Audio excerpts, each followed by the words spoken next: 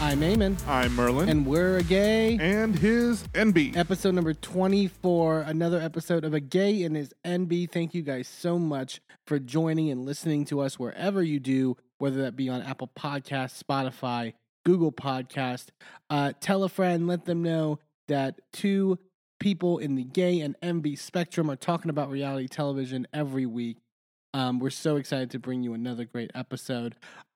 We also want to make the point to know that if you love us on this episode and on this podcast, be sure to go check out, we were recently guests on the Wrestling Mayhem show, episode 858, that just came out this past week. We had a great time. It's my old home, my old podcast home of the Wrestling Mayhem show is where I first got started in the podcasting realm.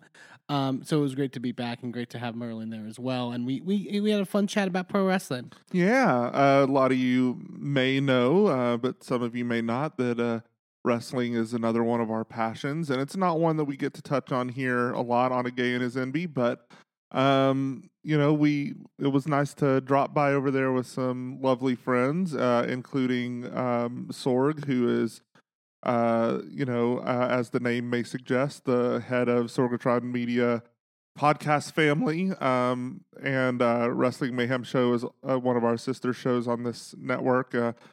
Another one of our sister shows is Awesome Cast, and we will be over there next week. Yes, talking tech and all things in that realm and vibe. So it's going to be an exciting week for us, and we hope if you love us on here, you check us out in all those platforms as well. But to the episode, what are we getting into this week, babe? Well, we have a little bit of a light week. You know, we're only doing one episode this week. Oh, thank God. What is that like? Look, we love talking this shit with you guys, but honestly, it's nice to get home, you know, a little early. So we will be doing that tonight. At least that is our goal. But before we do any of that, we're going to be talking about Survivor. We've got episode 9 of season 44 this week. We've got all the drama happening over on Vanderpump Rules. Ooh, I feel like every week we're saying it, but you stay tuned because we have a lot to say this whole damn season is just bonkers. We're also going to slip in a little bit of a cute little review of Cocaine Bear and Mighty Morphin Power Rangers Once and Always. We thought those were not necessarily gay enough, but they sure were hella fun. It's movie season. Is it though? I mean, but it's always movie season. But it's coming into summer. We got blockbusters coming out. Yeah, there we go. So I mean, I know Cocaine Bear came out a couple months ago, but we just got around to seeing it because it's now on Peacock.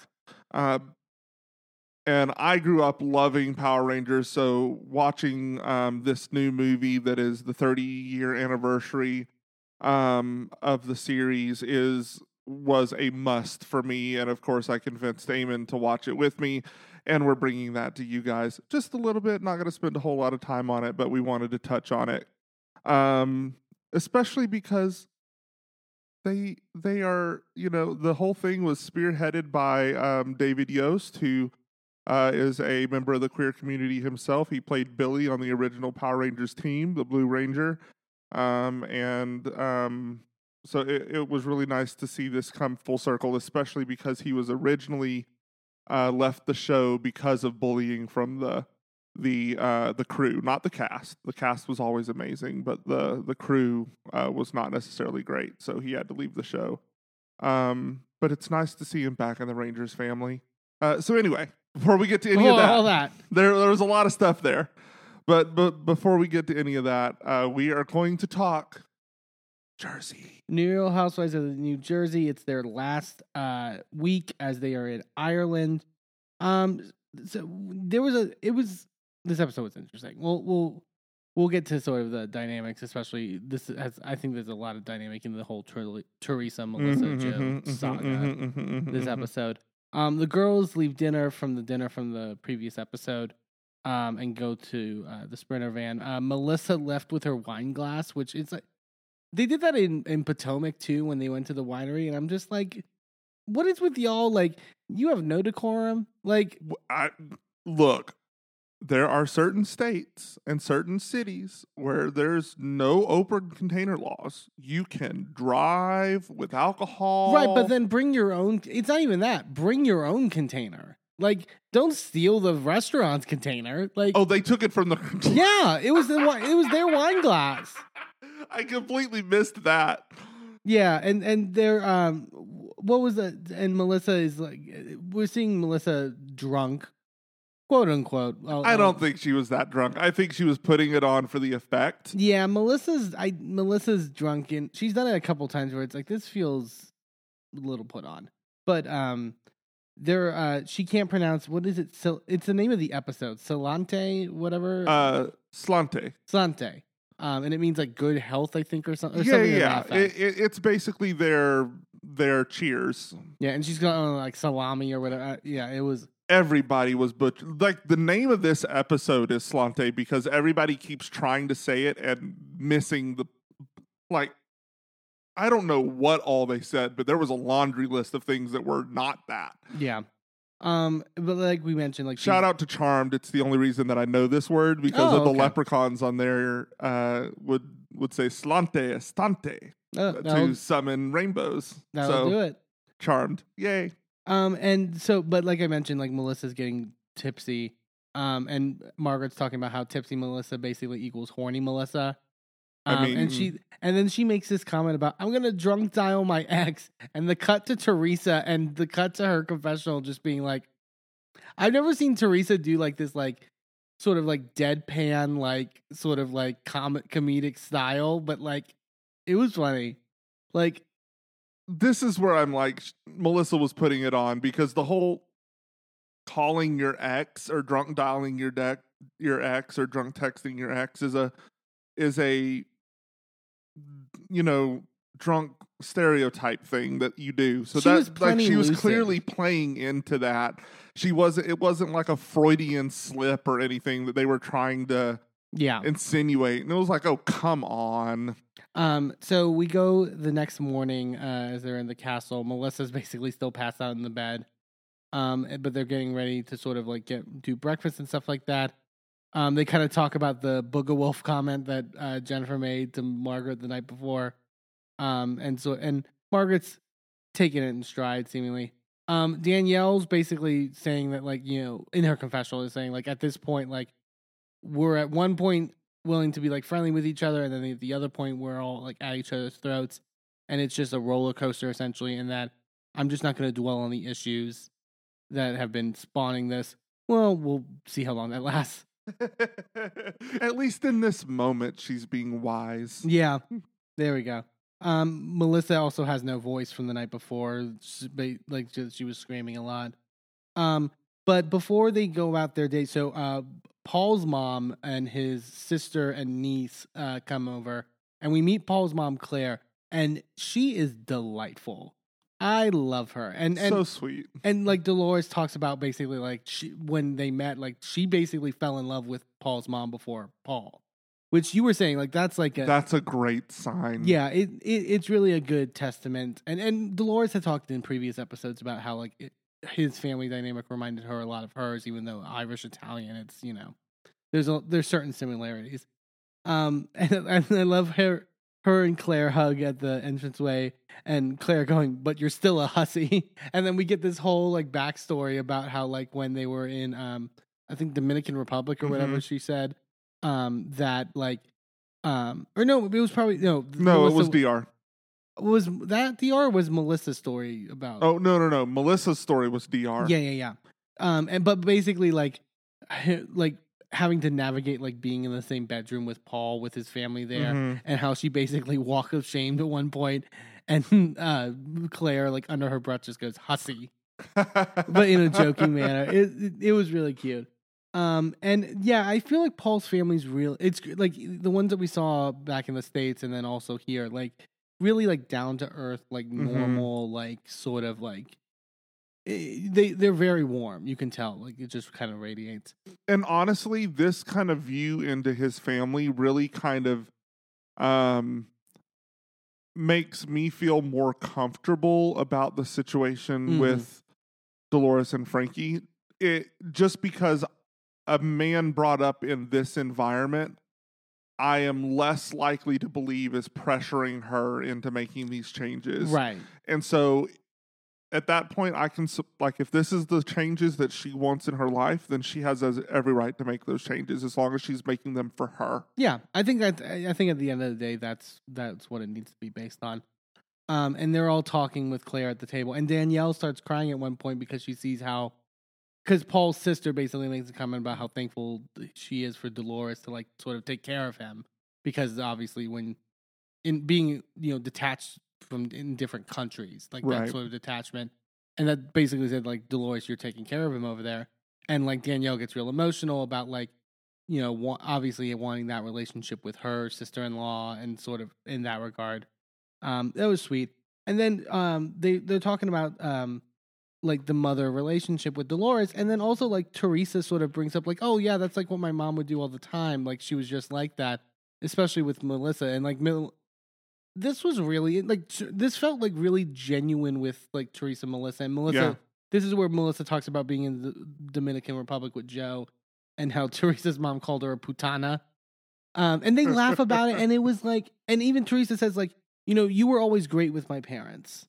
Like, and that was, I think, really genuine. And like, and even Melissa's like, I feel like I'm in a dream, because like, why is Teresa like being so nice to me?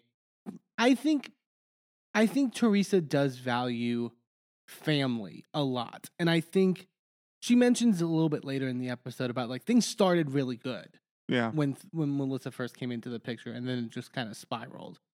And I think like, it gave me a little bit more hope than I had the rest of this season, in terms of that there could have been a possibility of them ending. I don't know about that now, especially about like what we hear about what happened at the reunion. Like, it seemed like it got really intense. But it was a sweet moment, I thought. And Dolores gifted Claire the calendar, the photo shoots that all the husbands did for the baseball game. She was so shady. Claire going, so do they think they're hot? and then she like just pulls up Frank's picture and is like, so this is your ex, Dolores? And she's like, yeah. And Claire pulls a face like, really? She was great. Yeah, more of Claire. I would love to see more of her. So Jennifer talks about how she's organizing what they call it a hen party, but it's basically a bachelorette party of sorts. Right. For Teresa. And that they're doing it on this farm essentially. They all get in the Sprinter van. Rachel has been like trying to like, she made that one cutting comment last episode about like the blood pudding being rat blood or whatever, which we really loved. Mm-hmm. But here she tries to go for it again in the Sprinter van, and it's just like, I've really enjoyed the trip and getting to bond with you guys more, and I really enjoyed being called a rat. And like everyone kind of like deadpans her, like doesn't like. It's been one too many at this point. Yeah, it's like you're trying a little too hard to like. Yeah. And I get it, like being called a rat is basically like being called the C word in Jersey or whatever, but it's like it just felt like. I just feel like at this point, like you can still be upset about it, but maybe leave it alone for now. Yeah. So they arrive at Cossey Farm, I believe it's called, where Jennifer's organized this, and then we see Peter, who's the activity guide essentially, or for this all stuff. He was very cute, I thought, and he was giving me like he wasn't going full Pepsi, but like he was in terms of like these activity guides for housewives things, like he was I wouldn't mind seeing him on a girls trip. Yeah. Like there were some good moments later too. And basically is going to guide them through the activities. And they start by playing Catch the Cock, which I guess is like a traditional. Mm-hmm. They were implying that, but I was like, I'm pretty sure you guys don't call it Catch the Cock. I think that's very like. I mean, it wouldn't surprise me. Yeah. Well, basically, they have to like try to catch a chicken or whatever in these in this pen. Specifically, the rooster. There we go. I mean, that's Catch the cock. And Dolores being like, I'm not pointing any fingers, but that shouldn't be a problem with these girls. Teresa decides to do it with Melissa because they have to go in pairs, and I love Melissa going, I mean, I already catch your brother's cock. Like that was already implied. We didn't need the. There were a lot of like there were so many like cock, like everyone. This was like So many cock. a 3-minute stretch for everyone to get their cock jokes in. Because then Peter's like, okay, because they were like, so what do we do after we grab it? And he's like, oh, you can just stroke the cock. And then Jen Fessler goes, yeah, did he like it like right above the balls?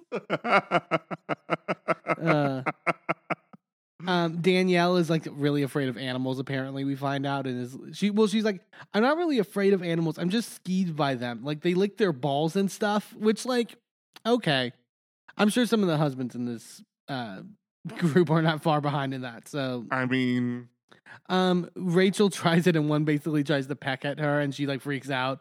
He's like, I don't want to chase the cock anymore. That was a fun line.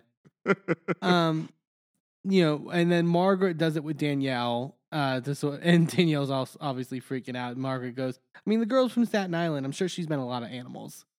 So I mean, not that far off. We then go to the next activity, which I was getting like, oh, like this is what as annoying as Teresa can be, and she can be very fucking annoying and like stressful. Like her story across this show really like is, I would say, top notch of any housewife in terms of just like the things that have been like going through. So basically, they do this painting activity where basically all the women have to basically paint a moment in Teresa's life and essentially like sort of tell Teresa's story through art, essentially. And Teresa like immediately starts crying and is like, because she's like, it makes me immediately think of jail. And then she's like, please don't draw any bars. And they're like, no, only good stuff. And like, but you know, she has had quite the journey in like the 13 seasons of this show. Like it's like, you know, insane how much she's been through. So, and Teresa also, so she leaves as they go do the painting, and we kind of get sort of like also why like the emotions are coming up for her for like the jail stuff, and like, I mean for obvious reasons, obviously, but like she talks about how like, and she kind of really eloquently speaks about like that the trauma of it kind of comes from the moments that she missed with her daughters in particular. Like she missed like her certain daughters like 8th grade graduations and like moments in their life, and that she basically, and she says like, I chose to basically block it in my head to act like it didn't happen, so I don't have to sort of encounter that, which I think is very astute on her part. But I also, it's not healthy. No, it's not well, and we'll get to it later, where I think like that's also the overarching issue with all three of the people in this family dynamic. Like, I think it's a thing that they all do, which doesn't help things. Like, they're not willing to kind of confront things in that way. But also this speaks to how like great Peter is the guy, because he brings her a puppy to like basically like soothe her in that way. That was really cute. And I was like, that was the moment where I was like, okay, that, you know, you know what you're doing. Jennifer is painting the table flip, which like she's like, it's the most iconic, you know, moment in terms of her life, which it is. I mean, like it's not the like, you know, it's not this like big sentimental thing, but like it is the thing that like put her on the map, I guess you could say. Like everyone always talks immediately about like the table flip, and especially not just in terms of her, but I would say in terms of housewives. Like that's the thing that like most people like link to, you know, what Real Housewives is necessarily. Yeah. So they're going through all the paintings that they made, and Melissa basically painted a tribute to her family coming from Italy, and immediately starts crying and like gets emotional about it. Teresa comforts her, you know, and Teresa also crying in her confessional about it, and this is where I was mentioning like she says that everything started so beautifully with them, and now it's just like sort of spiraled. Teresa and then also talks about how seeing Paul's mom, Claire, got her emotional and like really, you know, putting things into perspective for her. This is okay. So this is where it gets, you know, she's like, Melissa basically is like, you know, I think it's best that we don't go down memory lane on certain things. And Teresa agrees. And then Melissa but that's the thing. It's like, let's not go down memory lane. And then Melissa's like, well, and that's why I didn't like you bringing up Antonia's name on the bus. It's like, okay, but that's like, I know it's going down memory lane. I know it's recent memory, but like, same, you know, if you're going to forgive. And then this is when like so Teresa Bates is like, I wasn't trying to say anything negative about Antonia. I have so much respect for you and your family and all that stuff. And then Teresa suggests, like, you know, I want you guys to be a part of the wedding. What if Gino walks Adriana down the aisle, essentially?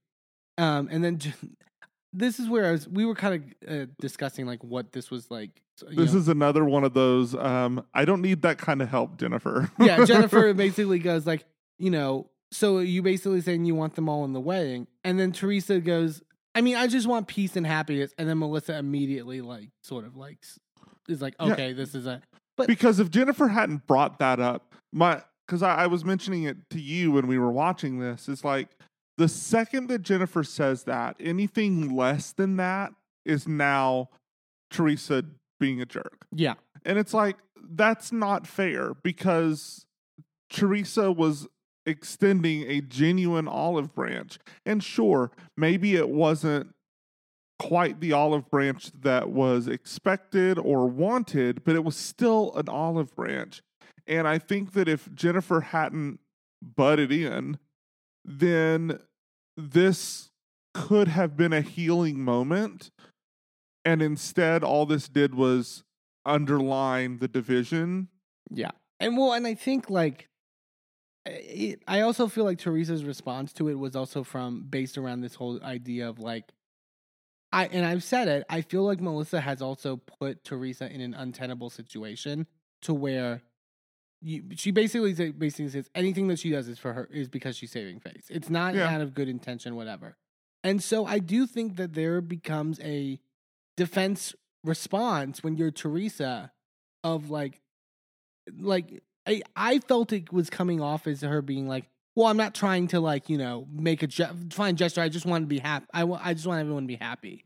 Like, you know what I mean? Like, it felt like she was couching it to like show Melissa that she doesn't like, that it's not for show and it's not like performative or whatever. That's the sense that I got from it. Yeah. Maybe I mean, naive, but I honestly felt like it would have been fine if Jennifer had not been there or if Jennifer had not said something. Right. I think that they could have had a good moment. It could have been, you know, Melissa would have recognized that as the genuine moment it was instead of a dig. Yeah. And because it would not have felt that way if it hadn't have been recontextualized. Right. Right? I don't know. It's so hard to watch them go through this. Because you know, as a viewer, the answer's right there. Yeah. And it's so like you guys keep dropping the ball. There's not like it's not like the ball is hard. There's handholds. It's not covered in olive oil or anything. What are we doing? Yeah. Like it's an easy to grab thing, and we keep dropping it, and I don't understand why. And it's frustrating. Yeah.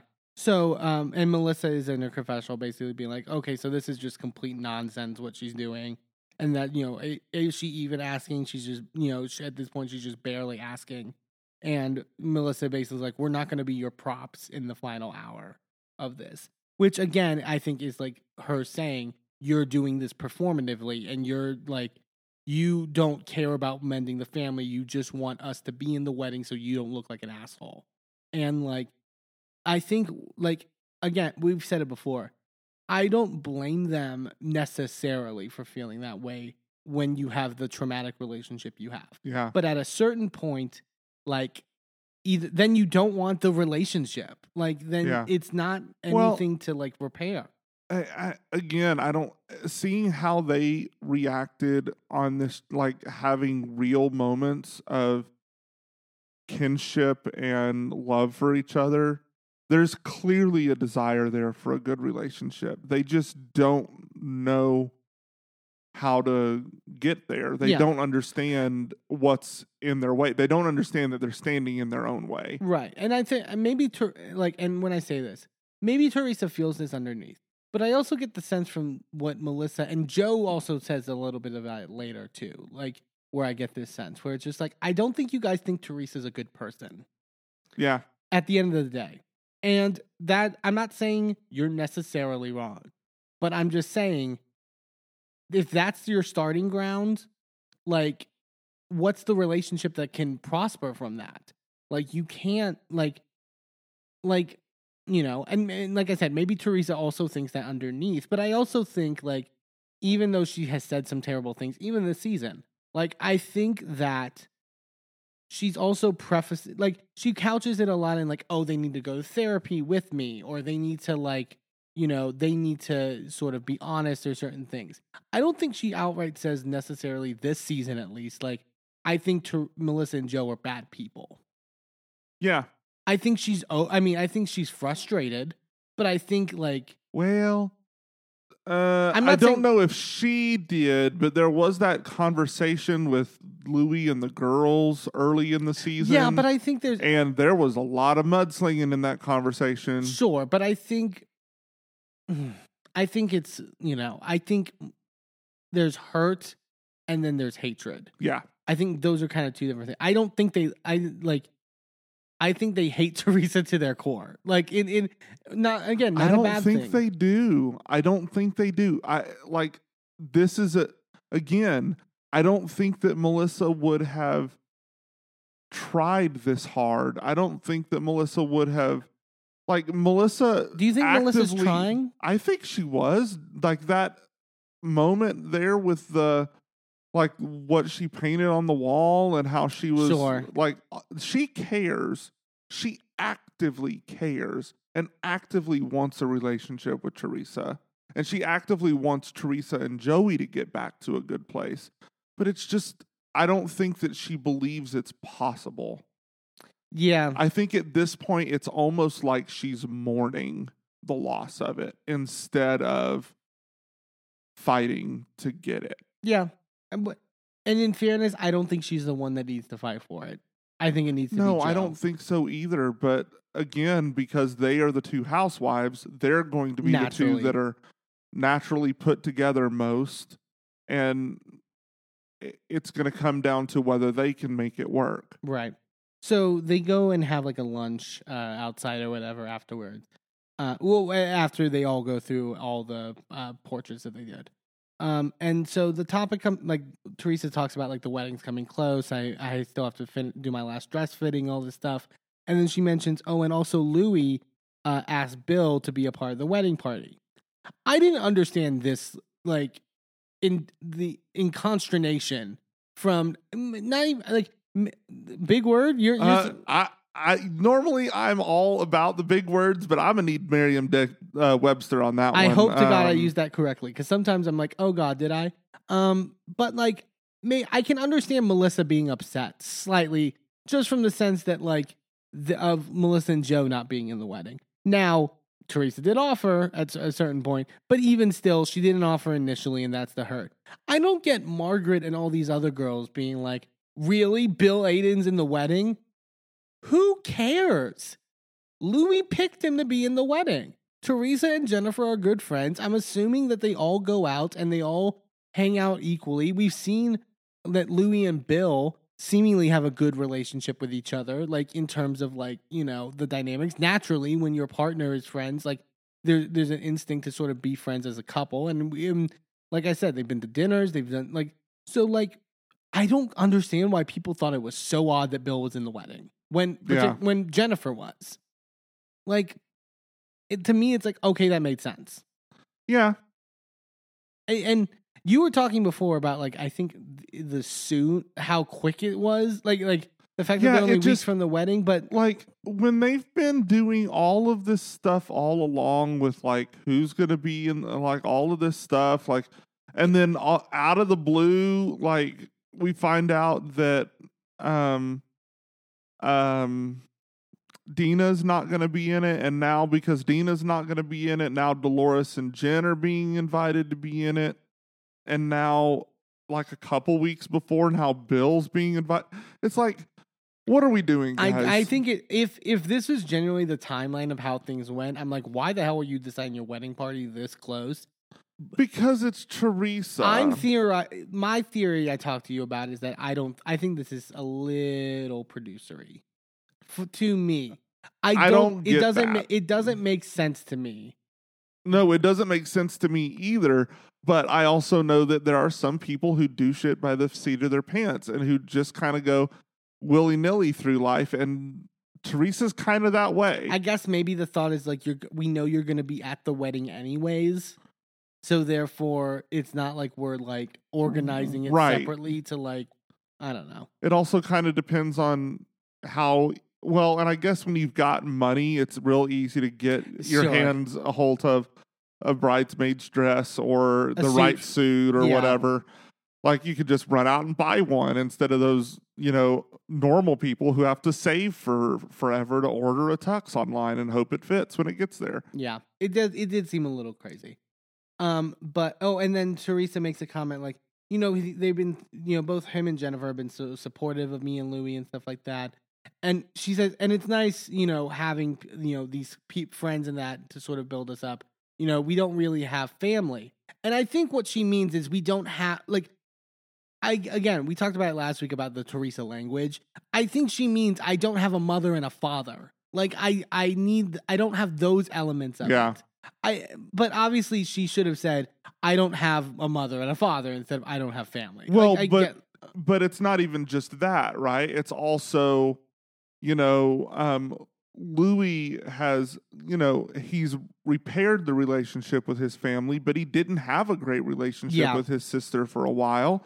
And, so there have been, estrangements on both sides of this. And, they're just now finding their way back to being family again. And I can understand why she wouldn't necessarily immediately go, well, I have family surrounding me when you think of Joe and Melissa, because they aren't there. Right. They aren't behaving like family, even though they are family. But I do think it was rude. No, I do think it was rude to say it that way. I've said it all along. It's definitely rude. It's been multiple times this season that she has said, I don't have family. I don't have, something like that. Yeah. And where it's a slight dig to Joey and Melissa, and I can understand why they would be frustrated, why they would be insulted, why they wouldn't want anything to do with her anymore because she keeps doing it. Sure. Yeah, I get it. And Danielle again starts crying. This is the episode where Danielle cries a lot, but I mean, I get it. Like, she's basically kind of triggered by what's happening with Melissa and Teresa and sort of everything that they're going through. And Rachel in her confessional basically says that she feels bad for Danielle, even though they have issues. And that basically is an issue that she can tell it's an issue that she clearly hasn't worked through with her brother. Danielle makes the point of telling them, like, it may suck. I understand that it sucks between you guys, but at least you're speaking to each other. Like, yeah. So, you are in a place where you can actually improve it. And, you need to put your guards down, essentially. Which I think was good advice. And Melissa and Teresa basically both say in that moment that they're both exhausted and they just want peace. Yeah. Which is good to say, but, Yeah, but you actually have to put down your weapons. Yeah, exactly. You can't say, I want peace, and then continue pointing your weapon at the other person. Yeah. So they go to basically this bog, which is what Peter called was an Irish spa or whatever, which I guess is the mud that they use to, like... It's a hole in the ground with mud in it. That's all it is. I guess, but doesn't, like... I think I'm correct. Like, isn't Irish soil or like Irish mud like particularly like aren't there like it's got an accent. Other than that, I don't know how it's any different. I swear like I've heard something about like it's like, particularly like I don't know. Margaret basically Margaret has to make sure that there's no cow shit in there. He's like, there's no cow shit. They all jump in. Jen Fessler is basically doing like an exfoliating mask with hers, which I thought was funny. And I then hate mud. You couldn't have paid me to get in that. I didn't. It seemed it wasn't. I don't like really wet mud. Like I don't like mud because it doesn't matter how pure it is. It still smells like shit to me. So I can't do it. You don't I'm sure you don't like wet grass smell even or like. No, I also don't like the smell of lakes and things. Rivers are fine because they're moving. I was gonna say we're literally living in Pittsburgh. The three. Like, I get it. Rivers are fine, though, because they're moving. Yeah. But, like, any stagnant water, nope. Yeah. refuse. So they all go back to the castle. We find out that still in Jersey, Joe Benigno is having the guys over to him and Margaret's house to basically smoke pot, essentially. Which we'll get to it. Like invite a bitch. Well, yes, but also very ironic. Even though Margaret had apologized to Jennifer last episode about calling her a disheveled drug addict, for smoking pot, kind of ironic. We see also Danielle FaceTiming her husband and sort of telling her what she's going through, and sort of she feels attacked by a lot of the women, which I don't disagree with her necessarily. I think that she is going through a lot, and it doesn't feel like I can understand where she's like, I'm trying to explain myself about the situation, and that there wasn't malice behind me doing it, and it just doesn't matter. Yeah, and so but.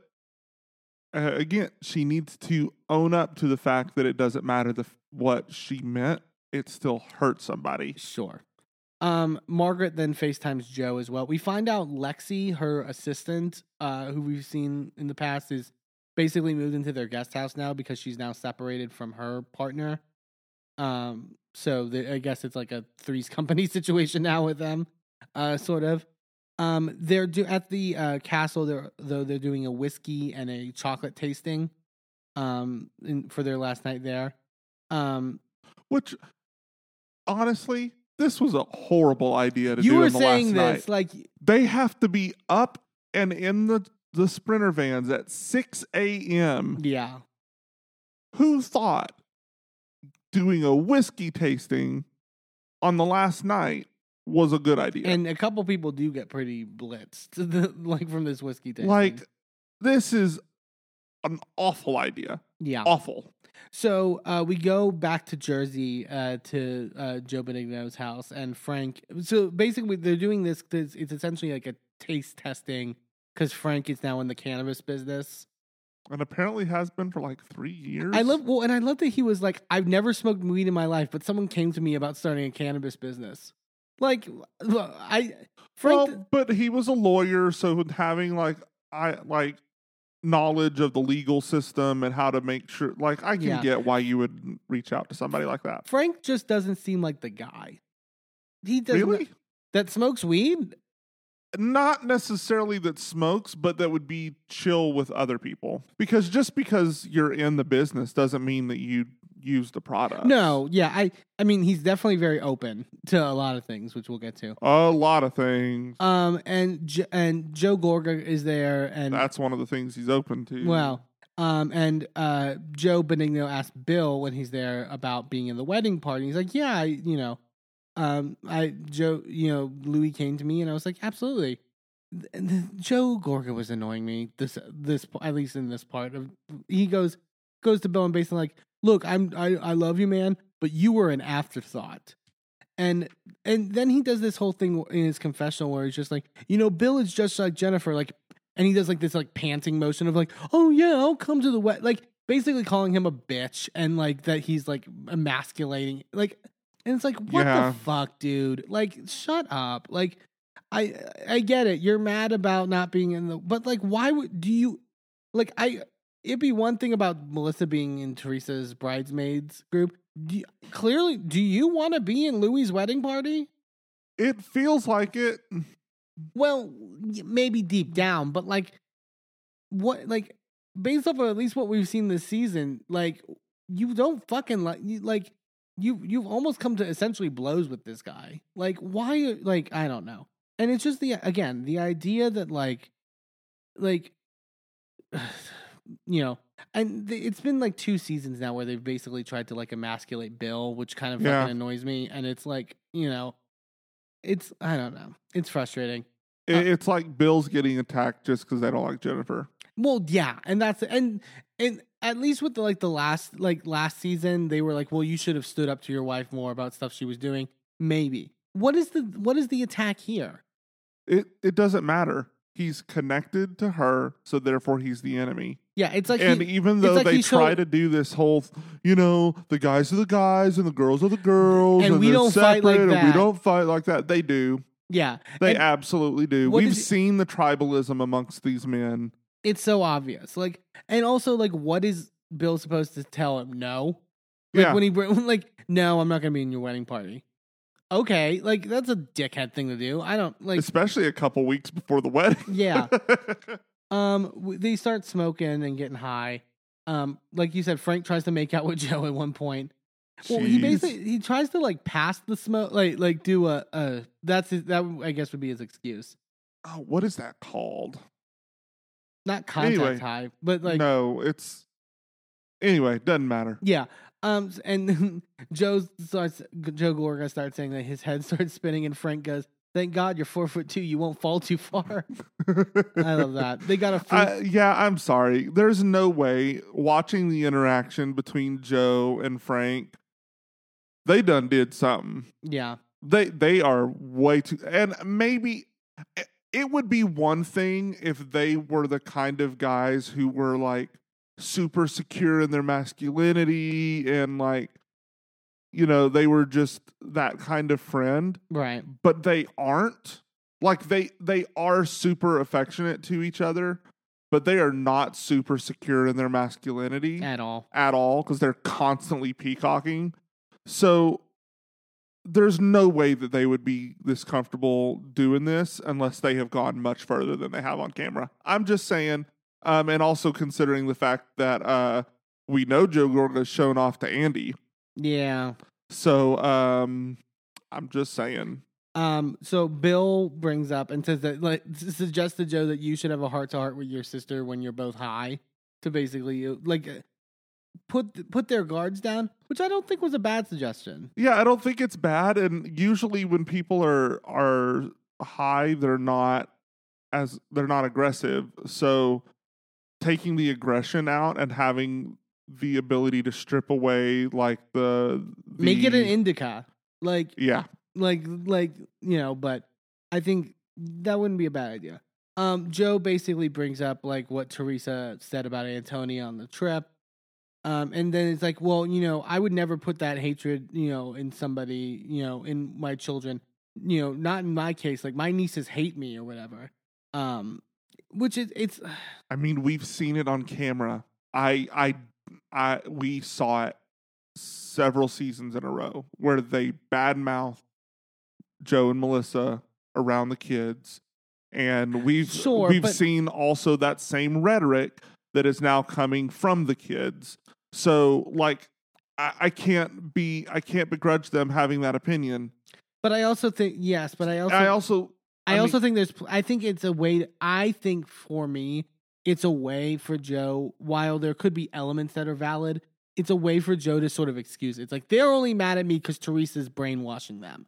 Like, I don't think that they're only mad because of that. But that's what I'm saying. I think that they started down that road because of Teresa. Right, but you know what can fix that? Like, you know what's a good way to fix, like, the parts where it is your fault, work on that. Like, and there are parts where I do feel he's been disrespectful to them and is like, you know, and I don't, like, I also think some of his conduct is very brash and very just like the big thing that he posted that video, you know, running into Joe Giudice in the Caribbean or whatever the hell they were. Mm-hmm. And like, you know, making a point to post it online, and allegedly like even Joe Giudice like called Teresa afterwards and was like, what the fuck was that about? That's like, apparently how she found out about it. Yeah. And like, it went viral also because Gia commented on the post and was basically saying that you're looking for attention and this is a, you know, an attention move by you, you know, which I think could be informed by certain things Teresa's telling her, yes. But also I think there is a way that you portray yourself at the end of the day that doesn't lend well to that concept. And like, I think, I don't know. With a lot of people on Bravo, we'll get to it later, but it's also the case of just like being an adult. If you're the adult in the relationship, which is what he constantly tries to portray, is just like, well, I'm the adult and she's the niece, then you need to be the adult. You can't just use the title and then not. But the problem is, Eamon, is that in his mind, being the adult is being in control. Yeah. And is silencing Gia. And so he's actually trying to do that. He's actually trying to be the adult. The problem is his definition of adulthood. Yeah. Yeah, and it's part of how you're raised, and I know that's, that aspect. But too. he's how fucking old are these people? No, exactly. Like, at least He's in his 40s, if not older. I mean, if not older, like, Jesus fucking Christ, like, grow the fuck up. Yeah. We go back to the castle. The two Jens are bonding, Jen Fessler and Jen Aiden. And basically, like, they're basically promising not to sip, because you're supposed to sip for the whiskey tastings. Jennifer is very quickly drunk, and Jennifer drunk is like every season we need at least one episode where Jennifer's blitzed. Like, it's great. Yeah. You were talking about, like, I feel like you were, when we were watching it, you were like, what is this, like, thing of just like the connection between, like, people who are drunk off their ass and their hair being all messed up. I think it's because when you're so ambidextrous, like, is that the word? Like, when you're like, you like touch yourself a lot. Like, it's a lot. It's like ambidextrous is where you can write with both hands. That's what that is. I was like, immediately, I was like, that's not right. But like you run your fingers through your hair. You do, like, you get hot. You get, like, yeah, I guess that's fair. Yeah, I think that's part of it. Joe's 43. That's a rough fucking 43. He's only 3 years older than fucking Tom Schwartz. Yeah. And yet Tom Schwartz is Schwartz seen by everyone as a child still. Schwartz doesn't even look great himself. No, but there's still a vast difference between Schwartz and Joe Gorga. Yeah. Huh. Rough. Danielle basically asks where she stands with Margaret and Rachel. And then Rachel and Danielle start fighting. And it's like, this is the third episode in a row with the same fight at the same table. Like, literally same seating arrangements. Like, it was like, I can't do this anymore. Well, good thing they're leaving Ireland. Yeah, and I did love the moment where, like, Rachel's like, oh, well, how would you say it? Or because it's all about the discussion at the clothing store. And Danielle just goes, first of all, calm the fuck down, and, like, slams her head on her hands on the table. Melissa points out that, like, why is Margaret being so pushing all this stuff onto Danielle and not focusing any of it on Teresa and Jennifer, who were the ones that actually talked to Laura? Yeah. Like, she's basically like, she's just repeating what she's heard. Like, why is Danielle the one you're so angry at? Because that was how it was orchestrated. Sure. I'm still convinced that the whole plot is to make it all go on newbie Danielle, and all the hands of Jennifer are clean. Sure. I'm also convinced that Jennifer said, I fully believe that Jennifer does everything that she does with intention. Sure. I think that what she said at the wall painting thing was intentional. I thought she meant to drive a wedge between Teresa and Melissa because she saw them making some connections that day and was like, no, she's mine. I don't know as much about that. I don't know.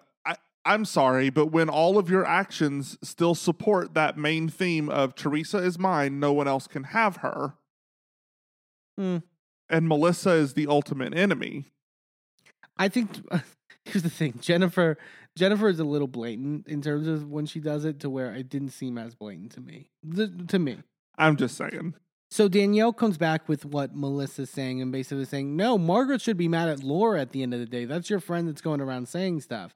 And then Margaret basically asks her, so what did Laura say about me? And Jennifer immediately gets nervous and is like is worried that Danielle's going to say, like, and you were like, I'm trying not, she said in her confession, I'm trying not to look at her, but you were like, they cut to Jennifer like staring bore holes into the side of Danielle's head. And I'm just like, this is great. Just the heat resonating off of her left shoulder of Jennifer just being like, do not.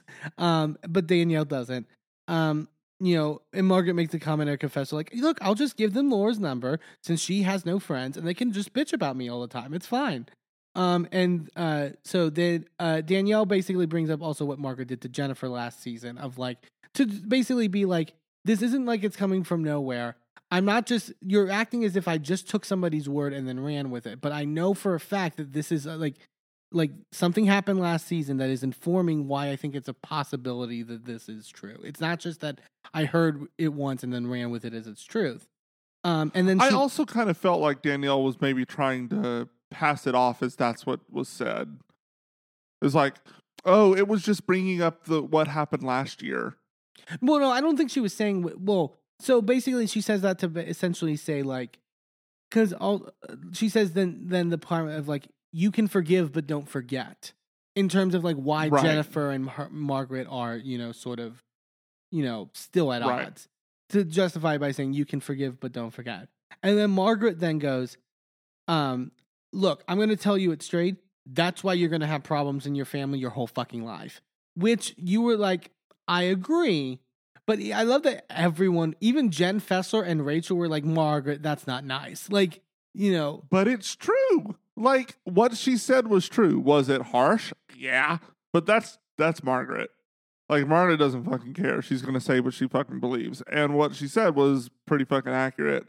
Is that if you're not willing to let shit go, then you're never going to move forward with people. Sure.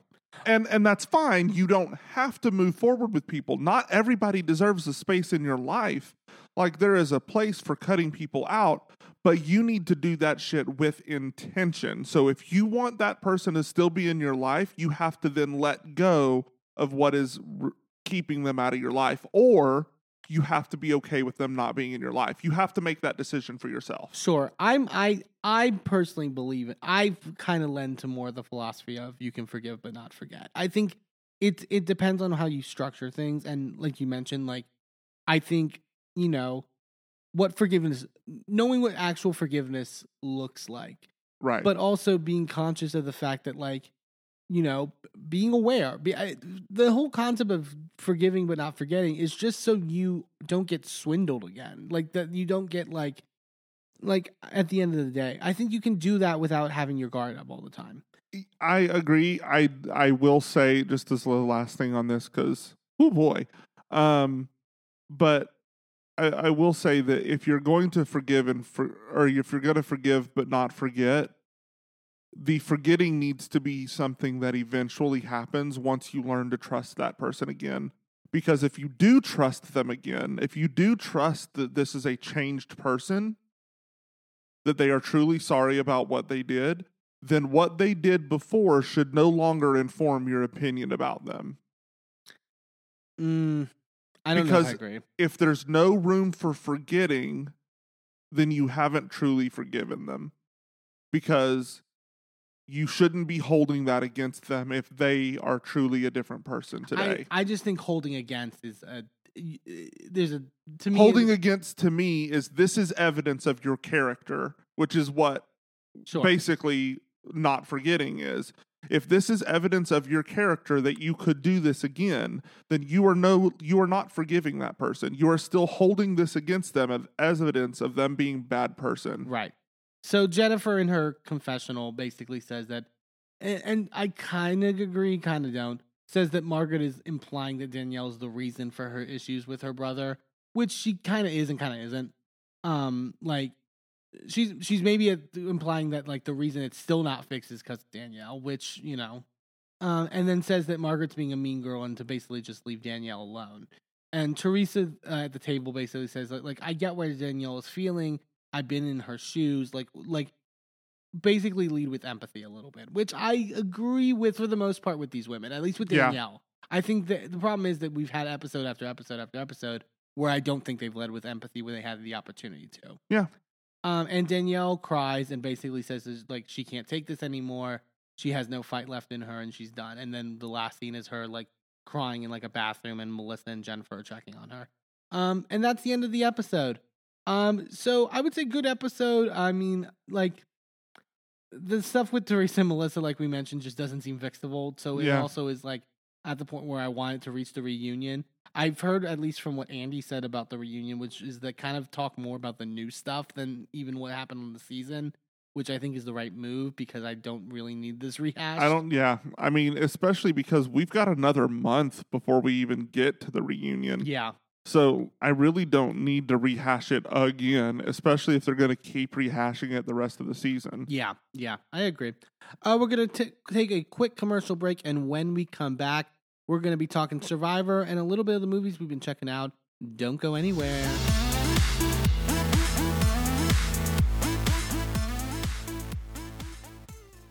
Well, hello, friends. I'm your pal in the mainstream media.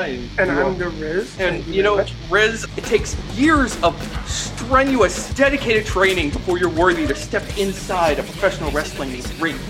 But it takes even more time to develop complex, highly astute opinions about professional wrestling. Am I right? That is correct. And you know where we can find that? Yes. On the Wrestling Mayhem. That's right.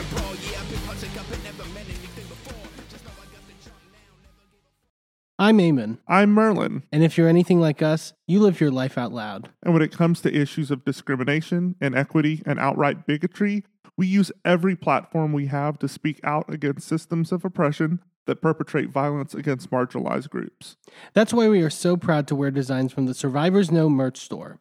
Their team has created designs that feature unapologetic, empowering, and survivor-centered messaging that range from mild, like accountability is love and toxicity is not on the menu, to a little more spicy. like one of my favorites, fuck your laws, fuck your system, transformative justice now, which has a cute little happy flower on it. Each design is available on a variety of items from t-shirts and hoodies to bags, blankets, magnets, and even stickers. And as more items become available, the options will continue to grow. 100% of the proceeds go back into supporting the amazing work done at Survivors Know to support survivors, workers, and survivor advocates by organizing, challenging the status quo, and creating alternatives to the systems that fail us. Support Survivors Know by shopping today at survivorsknow.threadless.com. That's survivorsknow.threadless.com. Sidekick Media Services. We are your sidekick in business for social media, video production, and more. Find out more at sidekickmediaservices.com.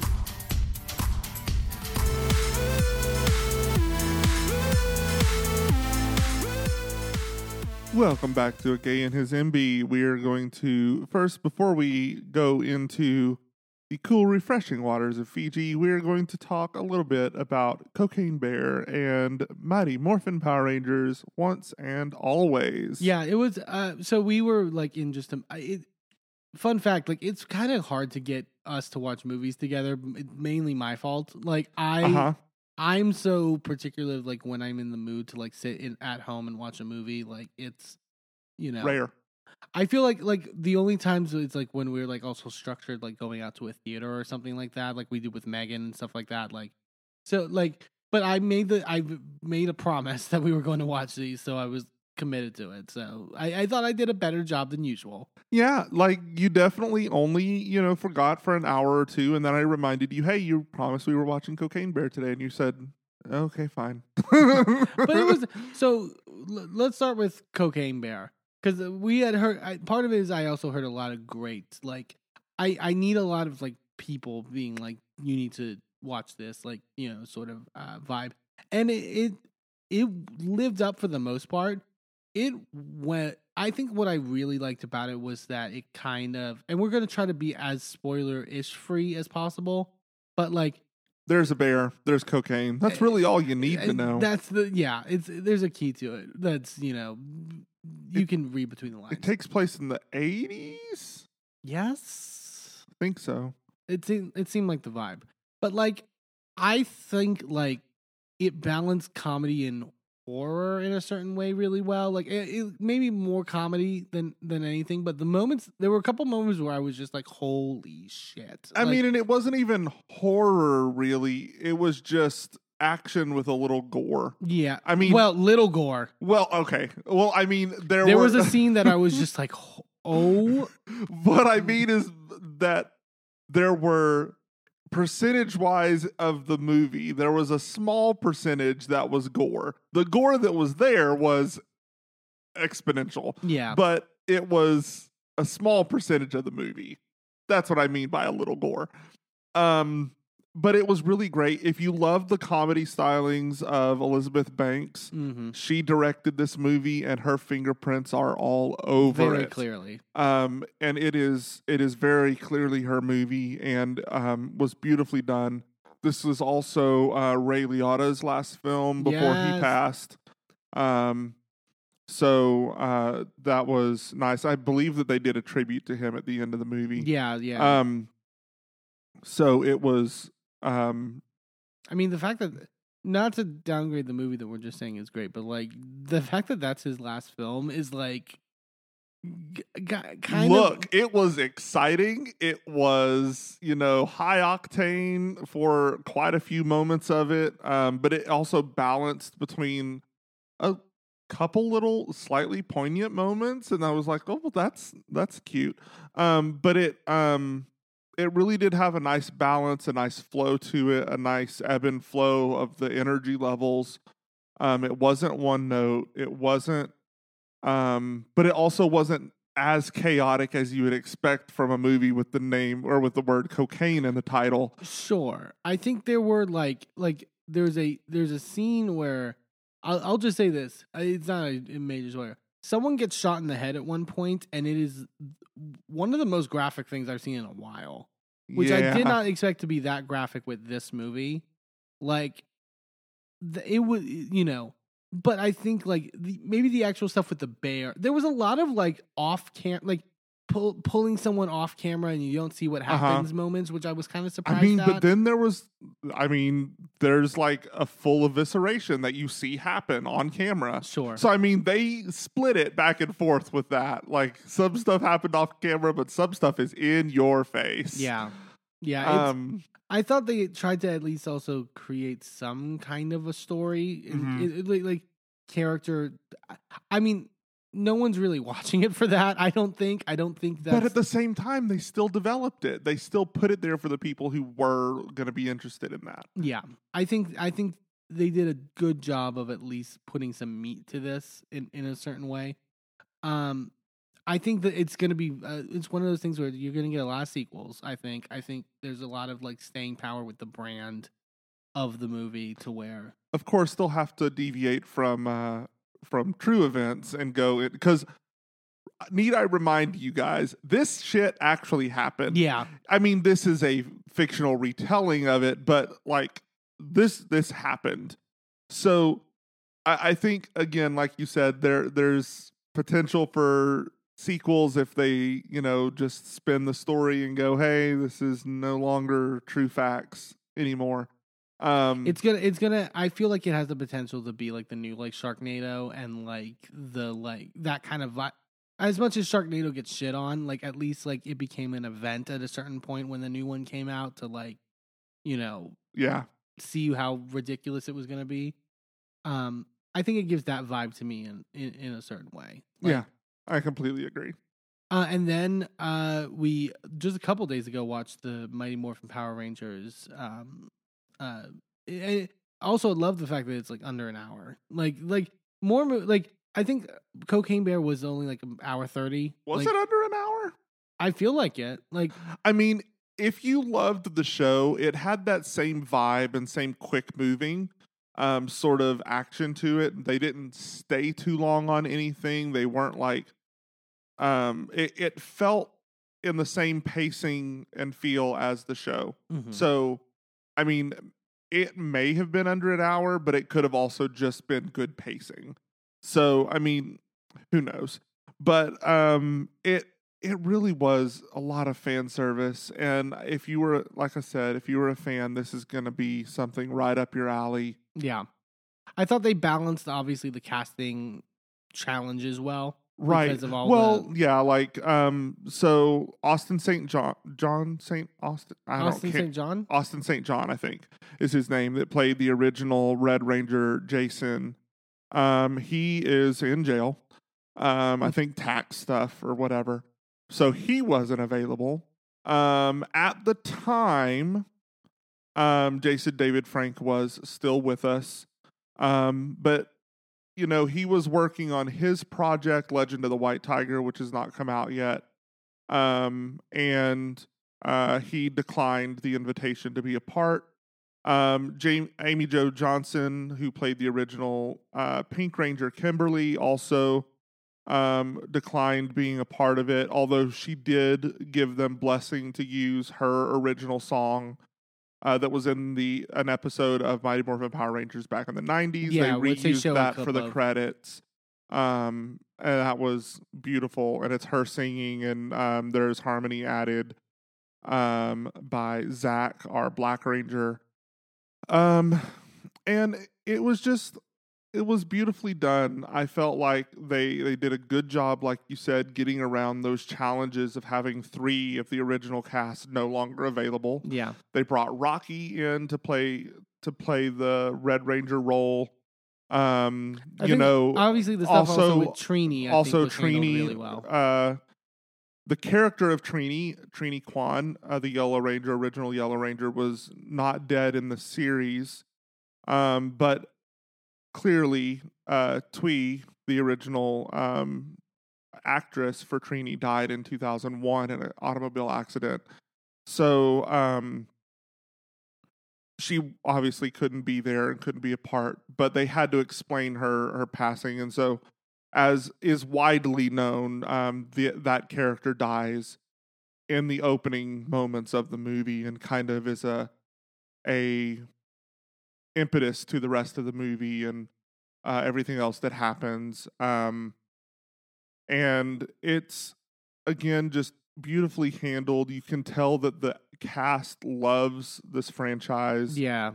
You can tell that, they handled everything as a passion project, and it really was a love letter to the fans and to the show itself. And I really think that they set it up with potential to do sequels if they wanted to. Oh, for sure. They also tied everything up to where they don't have to. If they don't need to, or if they're not able to, then nobody's left with a cliffhanger. Yeah. And the vehicle of Power Rangers allows a lot of freedom, I think. When you go back to how the show even formed and sort of with the how it was put together in the beginning, it allows for a lot of maneuvering in that regard, I think. And we were talking the dialogue is as cheesy as it was back in the day. I think that was also the issue I had with the live action, the recent remake, I guess you would call it. Had Elizabeth Banks in it as Rita Repulsa. I don't think it felt like a modern movie that they put Power Rangers, which around. I was fine with. Honestly, I think it's okay to take that and say, what if Power Rangers was Transformers? Well, less of that, but what if it was an action, what if it was a superhero movie? Yeah. What if there was not they did the same thing with Batman. They did the same thing with all the superheroes, right? What is the MCU? So we've got all of these different modern takes on superheroes, and I think that it is nice to see Power Rangers in that same vein and taken in. Now, I wish that they had done more with that. I wish that they had, done sequels to that movie. I wish it was a little bit more well accepted by the fan base. It was nice to see Jason David Frank and Amy Jo Johnson in that movie, even if it was just a cameo. And again, we'll see what happens with Legend of the White Tiger later, because they are still going to release it.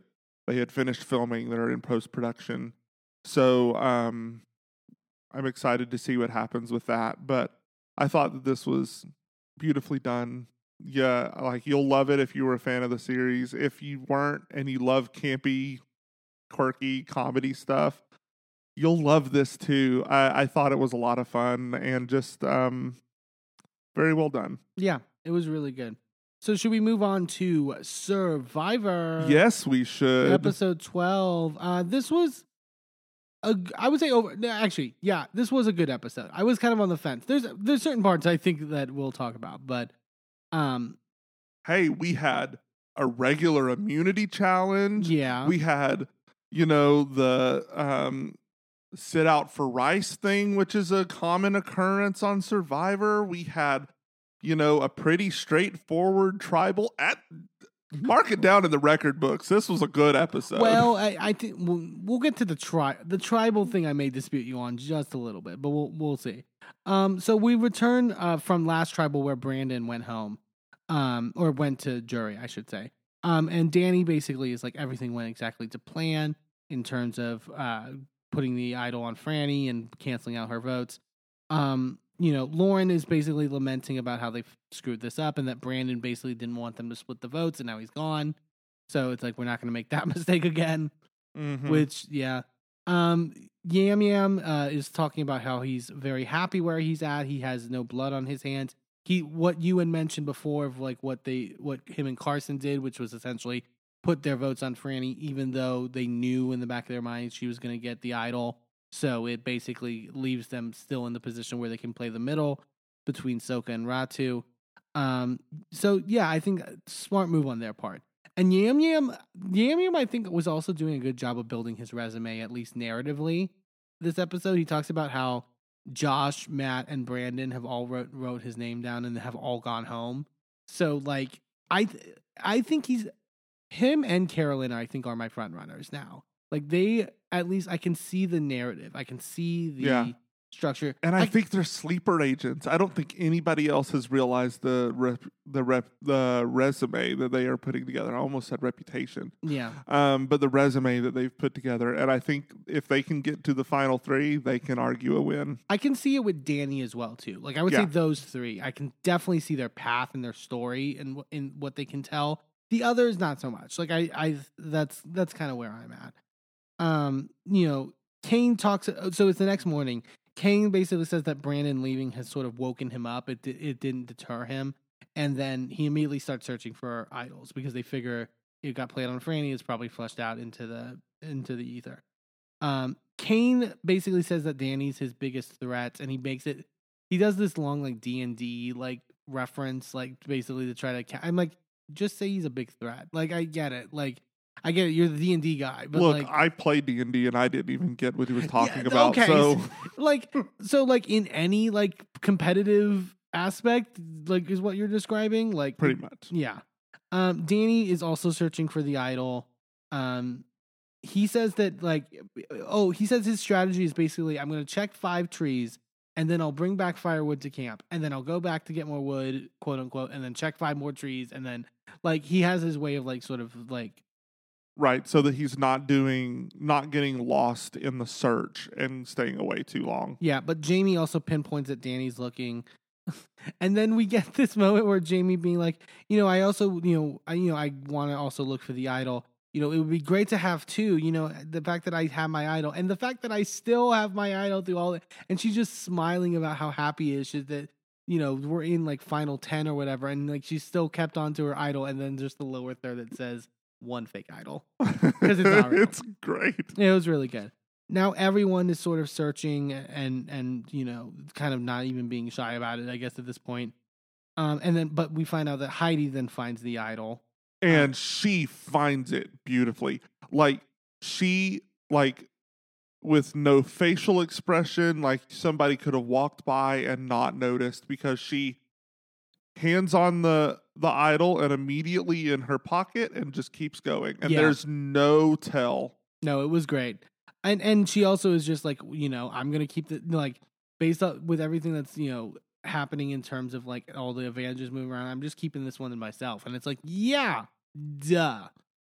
We talked about it before. Why the hell are people telling everyone about their advantages? I'm just glad to get a moment to where I can actually root for my Pittsburgh native. Yeah, Heidi's doing well. I don't know if she has the resume yet. She doesn't yet, but I think that if the way that she is thinking about her game in this episode, if she has been doing it before and continues to do that, yeah, I think she could get to the end. She's pretty intuitive. I think they just haven't been showing her game. Yeah, I would say that. And who knows? You can still win when they never show an ounce of your game. Gabler. They're all painting their tri-flag, and they're basically playing I Spy. I forgot what Yamiam called it. They're making fun of the fact that Carolyn can't say the letter S and just pronounces it ass. Yeah, that Boston accent is thick. Comes right out. But then we get sort of more Carolyn's backstory, sort of her moment to sort of talk about the fact that she's 13 years sober and actually even met her fiance in an AA meeting, which is, at first I was like, wow, like that's, but now that I think about it, it actually is not that bad of an idea, because I feel like it allows you both to sort of hold each other accountable in a certain way. Yeah, but they do typically frown on that. Yeah, I know. The immediacy in my head was like, that's probably not a good idea. I tried to like psychoanalyze it a little bit more. Like, At least not when you're early in recovery. When you're Yeah. early in recovery, you shouldn't be dating because you shouldn't be having someone else's emotional well-being have anything tied to you yeah, because you're unstable. You're not able to be depended upon. But if they were both far enough along in their recovery, then I think it's fine. yeah. And obviously they've been together for however long. So Yeah, clearly, and she talks about like, you know, it's just the freeness of everything, and like she literally says, "I have my family, and I decorate for Halloween. It's creepy as shit, and it's everything I've ever wanted." I love her. I want to be her friend. Carolyn, call me. Yeah, Carolyn, Send us a DM. she's great. Franny also in her confessional basically says that she's learning a lot from Carolyn in this moment about being herself and not having like this idea of how to present yourself and sort of like not caring in Yeah. that certain regard, which I definitely think. And Carolyn talks about how like after this conversation too and everything, like she feels like she's getting her footing more on the tribe and she doesn't feel the insecurity that she had been feeling for like the past couple episodes. Yeah.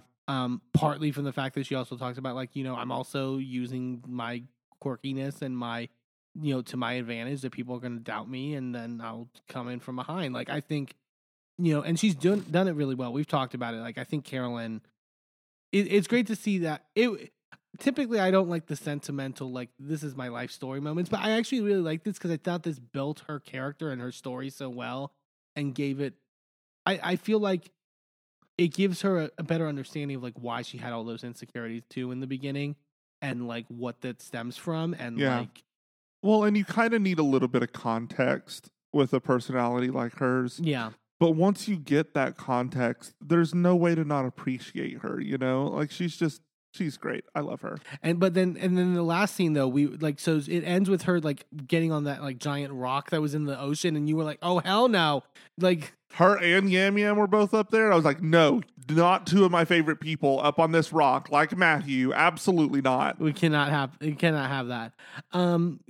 Carson is still feeling exhausted, but feels a little like his stomach is not in the place that it was, but he's still just Yeah. exhausted. Basically, he's like, I haven't eaten in days because of Well, and everything. you can see it on his face. That poor kid. Yeah, and they're like, they don't have any coconuts. Basically, they're basically charring unripe papaya. They're saying, and like that's what they're eating. Which like, yeah. Not great. But as this is happening, they get their tree mail, and it basically talks about the immunity challenge, and it implies the thing that we've seen in past seasons, where if a certain number of people sit out of the immunity challenge, they can get rice for the entire tribe. Right. So that Well, when I first heard it, I thought we were getting a food auction, and I was like, "What?" Because it said something about the price and with food, and I was like, "Okay." I feel like we're never getting the food auction back, I and I'm really sad about love the it. food auction. It's such a like, why don't they do it? It's like, come on, like it's such a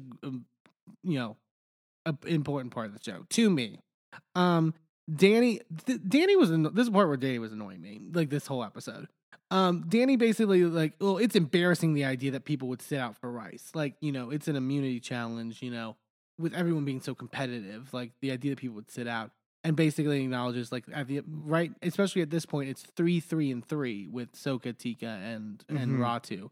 So, you know, people shouldn't be sitting out. And also Franny is also talking in her confessional and starting to piece things together about the fact that we don't really know where Tika stands, and she's starting to feel like they are kind of playing the middle in between the two, which, you know, is definitely what's happening. And so basically they're like, we're going to judge it when we get there, depending on the challenge, you know. But at this point, it doesn't seem like they're sitting out. We go to the immunity challenge, and it's pouring rain.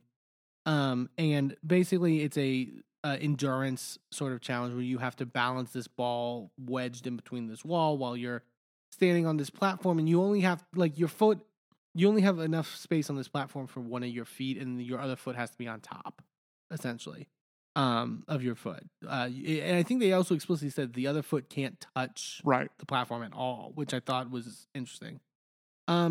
immediately Carson and Lauren are willing to sit out because I think I don't blame Carson. He's just like, I can't win this shit. Like, Well, I also think that if you're of a certain height with these, because all of those were at the same height, they weren't was they at the adjusted for height. okay, I was wondering, I couldn't tell, like because normally in some of these challenges they adjust it based off your height. It didn't look like they did that for this challenge. Yeah. But Jeff wants 4 names to sit out essentially, before he'll give into the deal. Kane talks about how he has sort of trepidation about it, because the last vote didn't go his way. So, in terms of everything. And then Danny basically gives the scouts honor that he won't vote for the sit outs. More on that later. Yeah. Carson, I love Carson being like, I co-sign. I mean, I know I'm in the sit outs, but still. And Carolyn as well co-signs. Kane then decides to make it 3.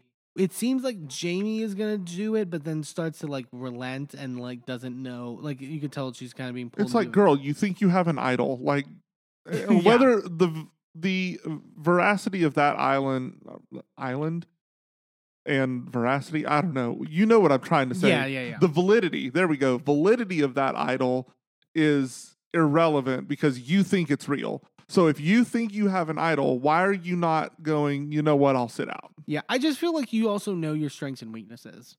Right. And like, that's also a particular challenge where it's like, I know I couldn't do that challenge, so I would absolutely sit out. Like, And I just find it funny, the people who actively were like, no, there's no way I'm gonna, I'm so trepidatious about giving up my spot for competing for immunity are the first ones that got out of this challenge. Yeah. But then Heidi basically says that she'll sit out. So that's the 4, and they get Rice at the end. The challenge goes by pretty quickly. It's only a little over like 5 minutes. Like I think the rain is part of it and all that. Oh, stuff. yeah. But it comes down to Danny and Franny. And Franny wins her second immunity. And Danny is, this is his second time in a row in second place. In an immunity challenge. And both times to women. Both times in like this endurance, like sort of like style of challenge. So like, it could be pretty emasculating. And Franny's is basically surprised that she's been such a comp beast, that the fact that this is her second individual immunity. And she was like, going in, I thought I was probably going to be like looking at everyone. I thought I was going to be the weakest woman in the group. And like the fact that I've won 2, it's like impressive. They're back at camp and everyone's eating rice and they're all like savoring, obviously, all it. You'd have thought there was LSD in this rice, the way that they were acting like it's so euphoric. Yeah. But I mean, I get it. When you're that hungry, simple rice is kind of euphoric. So I don't know. Yeah.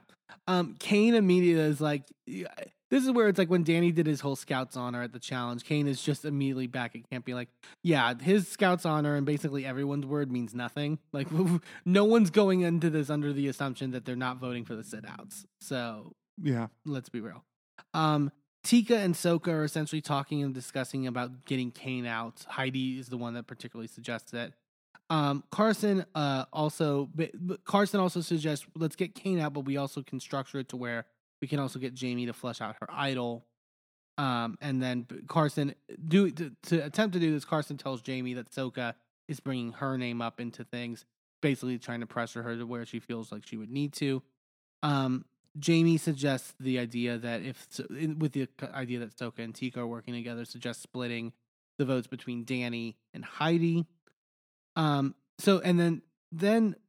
now they're also the Ratu people are worried about knowledge is power being out which that's the thing. It's like there's so many advantages now on this show where it's like they're worried about advantages they don't even know exist, but that have been in past seasons and that's what's going into their thought process. But I mean, we've had that thought process since I've been watching the show. Yeah. I mean, and I started in 38, so not super long ago, but like... But I mean, at this point also, guys, if you're all telling each other your advantages, so like, if you haven't heard about knowledge is power, maybe it's not there. But Lauren is going to basically give her extra vote to Jamie, like give her the actual parchment for the extra vote in case someone tries to knowledge is power her and take it. Right. Because you have to know that the person and know what they... Well, you have to, basically with knowledge is power, you have to go do you have an advantage or do you have an idol? Yeah. And you have to get the wording right, because if they have an idol and you ask about an advantage, you don't get the idol. Right. Wait, has it's worked before, right? I think so. Or I don't know. Like, I can't even remember at this point. And so Lauren gives Jamie her extra vote. And Jamie then gives Kane her idol. Fake idol. Her fake idol. To basically sort of pass the advantages around so no one can grab them. Franny then says that they need to do something about the Tika members. She's at this point being like, guys, Tika's like slipping by under the radar. They're working both sides.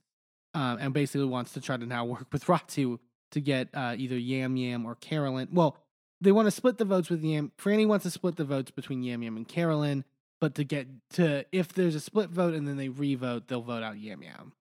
From the getting the votes together aspect, this tribal was a clusterfuck. I know, right? It gets even worse. Like, it's like, I think this is the most diverse voting we've seen. Well, also in a while. Like, this is also the frustration. Like, Danny, I was so annoyed with this episode I mentioned before. Like, so Franny brings this to him and being like, Tika's playing the middle. Like, so, like, they're going to skate by. And Danny's basically like, I don't see, like, Ratu's more of a threat because they have their advantages. Jamie has her advantage, her idol, and Lauren has her advantage, so we should take them out first. He literally says the idea of going after Tika is illogical. And I was like, oh my God. Like, there's a way to say, like, I don't agree without, like, shitting on someone, especially, like, I'm not He's giving Sandoval vibes, honestly. Well, here's the thing. I think it was after the Carolyn, the sanctuary thing with him and Brandon, like, ignoring Carolyn the whole time. Yeah. And then now him doing this to Franny. I'm like, okay, like, come on, guys. Like, and yeah, it's like, he won't even listen to Franny. Yam Yam basically tells Carson that he wants Kane out essentially because he voted for him. Like, he feels like Kane would come for him. And he brings this to Carolyn and Carson brings this to Carolyn, I believe. And Carolyn's like, I don't see Kane as a threat at all. What? Because he's sneaky? We're all sneaky. It's so stupid. Yeah. Like, I love her. And then, like, she was like, no, we need to get Danny out, which I agree. Like, why are the women have the right ideas. Like, Danny's the threat. Tika's the threat. It's like, that's, but also, like, she's like, this whole muscle bro thing that they tried to pull off, I'm done with. Like, it needs to fucking go. Like, sorry. They cut also, as Carolyn saying this, to Danny by the fire, like, flossing, but with the machetes. I was like, that's a great way to, like. And then, and they also show at an earlier time, I think when they were talking about the papayas, he's like chopping at a papaya and misses and almost hacks into his leg. It's like, dude, that is a sharp, giant fucking knife. Like, what are you doing? Yeah. And Carolyn and Carson are basically deciding which way they want to go in terms of all this. We go to tribal council, and the topic comes up about the whole Scouts Honor thing, and Danny just immediately going, yeah, I'm not a scout, Jeff. Like, yeah, that was pretty funny. Like, you're not even a scout? Wow. Danny also kind of, like, implies that, like, the sit-outs were doing it selfishly. Like, it was just like, oh, you're so hungry. Well, we're all it was like, what are we doing, dude? Yeah, he really pissed me off this episode. Well, and then Jamie's like, Jamie basically says something to the effect of, like, you could say the decision that people made or whether to sit out or not in terms of the challenge can speak to how they're strategizing inside the game. And Danny pulls a face and it's just like, agree to disagree, and, like, smirks. I was like, you're getting too annoying. I need you to stop. I hope he's out next. Yeah. I know he was pretty to look at, but his irritating personality has overcome that, and now he's not pretty to look at. Yeah. This point, we talked before about how the tribal discussions are the same every week about, like, the vagueness. This was like, they were like, oh, we don't know what's going to happen. It's like anything can happen to any. It's like, okay, we get it. But also Jeff being like, Jeff clearly, like, loves this. Like, as much as we hate it, Jeff is, like, stroking himself over this stuff. Like, he's just like, obvious. It speaks to the excitement of this game. Like, does it? You've talked about, like, you were talking about last season how like Jeff like spoke out about like people being upset about the fire making challenge at Final Four, taking out. Oh yeah, he on one of the recent episodes of his podcast whatever after it's called.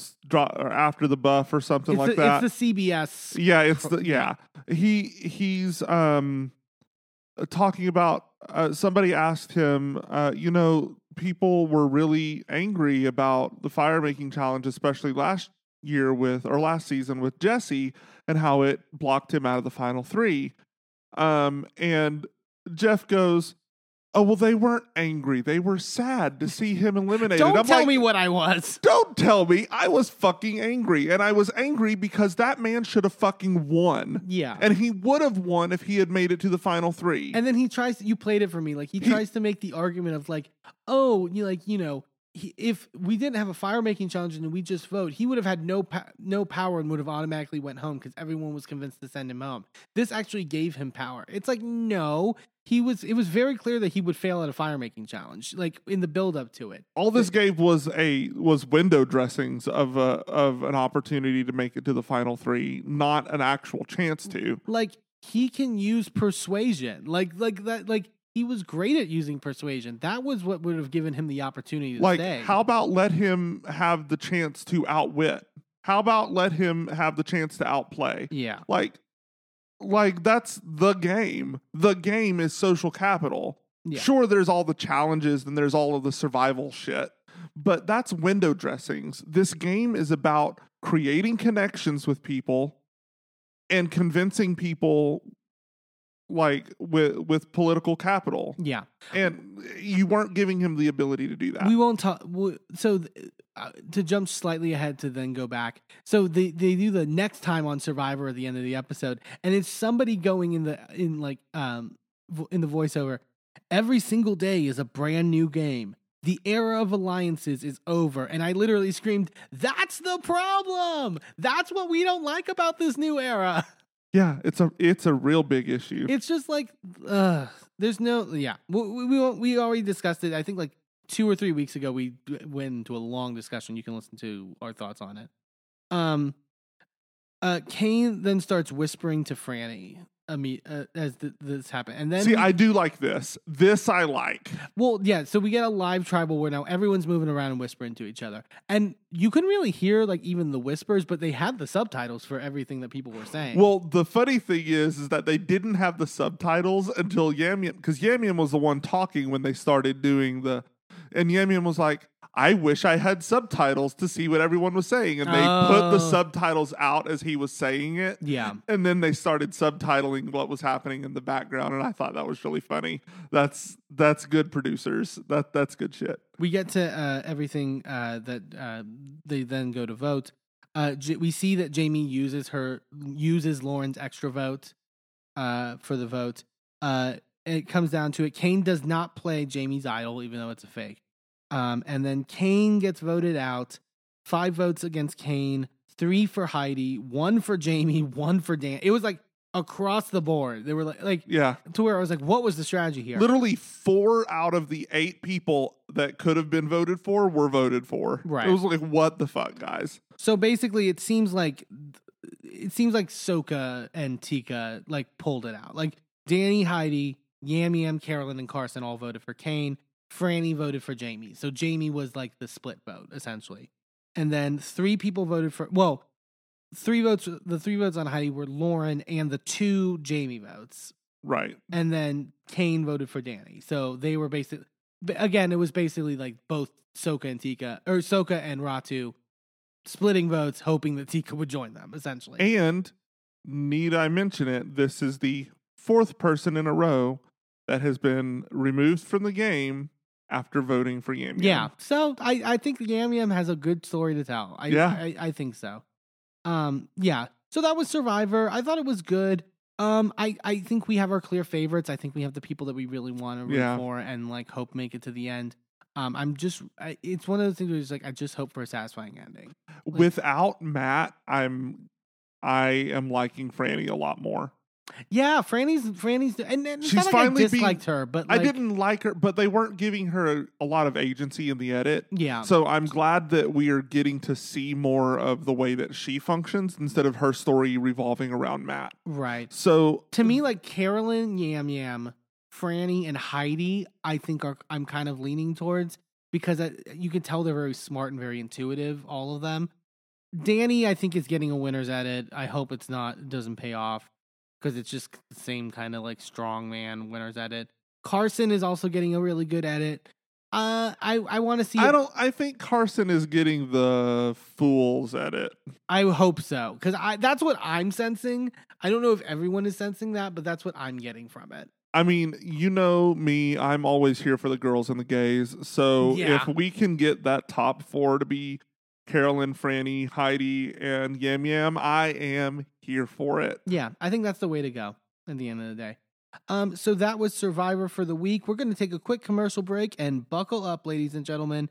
We're getting into the newest episode of Vanderpump Rules. Don't go anywhere.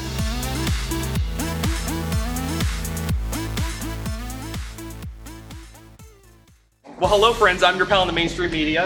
And I'm the Riz. And, Thank you know, very much. Riz, it takes years of strenuous, dedicated training before you're worthy to step inside a professional wrestling ring.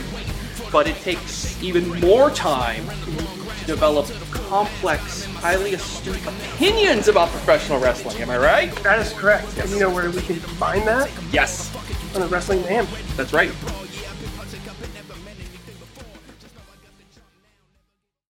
I'm Eamon, I'm Merlin. and if you're anything like us, you live your life out loud. And when it comes to issues of discrimination, inequity, and outright bigotry, we use every platform we have to speak out against systems of oppression that perpetrate violence against marginalized groups. That's why we are so proud to wear designs from the Survivors Know merch store. Their team has created designs that feature unapologetic, empowering, and survivor-centered messaging that range from mild Like, accountability is love, and toxicity is not on the menu. to a little more spicy. Like one of my favorites, fuck your laws, fuck your system, transformative justice now, which has a cute little happy flower on it. Each design is available on a variety of items from t-shirts and hoodies to bags, blankets, magnets, and even stickers. And as more items become available, the options will continue to grow. 100% of the proceeds go back into supporting the amazing work done at Survivors Know to support survivors, workers, and survivor advocates by organizing, challenging the status quo, and creating alternatives to the systems that fail us. Support Survivors Know by shopping today at survivorsknow.threadless.com. That's survivorsknow.threadless.com. Sidekick Media Services. We are your sidekick in business for social media, video production, and more. Find out more at sidekickmediaservices.com.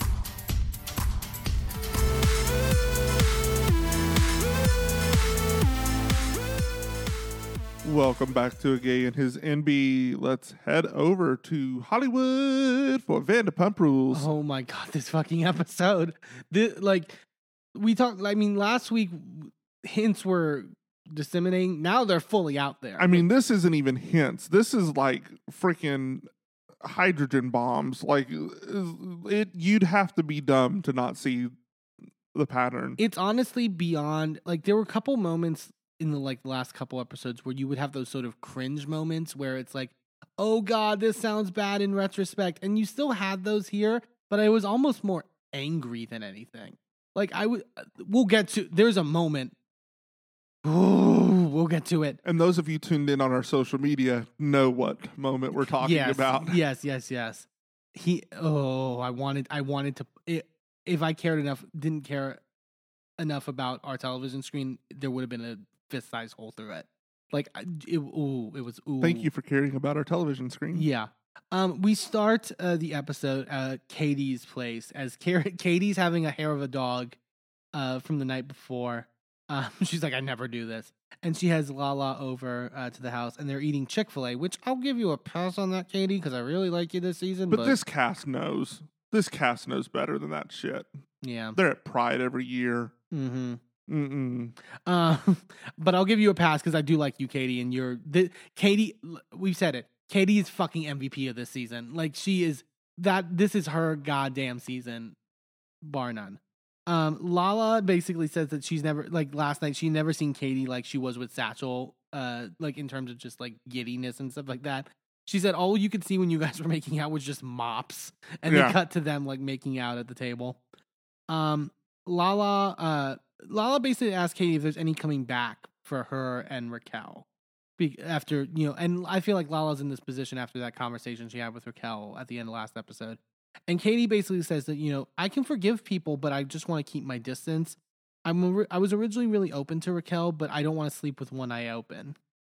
Which, I get it. Again, like, people were being like, well, in terms of, they were mean to Raquel in terms of the information at the time, just because stuff has come out now.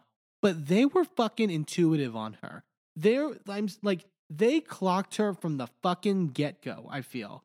And even before this season, I would say there was a lot of like talk about Raquel that I think really is being validated like nowadays. Like, it's, credit to them for like really sort of like nailing her perfectly. Oh yeah. Well, no, that's Sandoval's job. Katie probably not perfectly. It was right there. Katie then brings up the conversation she had with Sandoval, where Katie basically dropped the like, oh, you go to the Abbey with her at 1 a.m. and stuff like that.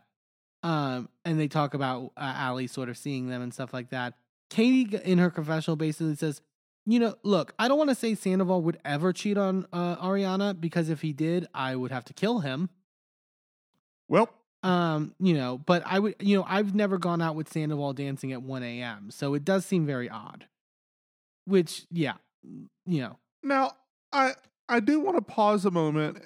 Like, I don't see Katie catching any flack for having said that, and rightfully so. I don't think she should catch any flack.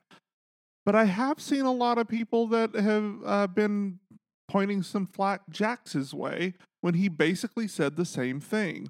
He said, if I was Ariana, I would frickin' murder the two of them. Oh, it's that tweet. It's the same shit. Yeah, that tweet. It's the same sentiment. Katie's also threatened to light Schwartz and Raquel on fire this season. So, I get it. It is an expression of the anger. It is not an actual threat. Nobody's saying that anybody should die. They're just saying they should fear for their lives. I know, like, sexism, the different rules for different people. But I do think it's also a different connotation, unfortunately, when like a man is saying that about a woman. Like, but again, he was saying that if he was Ariana, he would do that to Schwartz or to Sandoval and to Raquel. It wasn't just Raquel. No, I know. I think it was a dumb tweet that people I think it was dumb, but I also don't think that it's any different than what Katie said. And I think that it's a sentiment that 98% of the fans are also agreeing with. Me as well. Same here. So I don't know why. Preface this, don't enact, because they said it on Watch What Happens Live, like, don't enact violence on people. Don't. Absolutely not. But like, in the words of James Kennedy on Watch What Happens Live, if you don't want people to be outraged, don't do something outrageous. That was like poetry by James. It was poetry. I love that. We go to the Toms as they're getting bagels from this food truck called Yeasty Boys. So fucking hell. This scene had come out like before the episode aired, and I was already annoyed by it. It was like, I think, we've had the discussion about Schwartz and his role in this. I think after this episode, there is no denying the fact that Schwartz is complicit. Oh, yeah. Schwartz knows at this point that they had a one-night stand, as he calls it, at the very least. Well, because at this point, we're into September. Yeah. He said that happened in August, so clearly it's in the past. So clearly everything from here on is covering up. And this whole conversation is the most staged fucking bullshit. I was so mad. So Schwartz starts by being like, I feel like I have more of an appreciation for Raquel. I just don't know why I'm not more attracted to her. And Sandoval goes, I mean, you don't have to be. Schwartz then says that there is no sexual chemistry and that he has a feeling, I just have a feeling she has a crush on someone else. See, I think that line was a line of Schwartz going off script, because the way that Sandoval, the look he gave him was like, really? Sandoval goes, yeah? like I think that we were almost to the point where he was going to try to reshoot the scene like he does later in the season, allegedly. We have not seen that happen think yet. it wasn't like, I don't think it was Swartz trying to make a dig.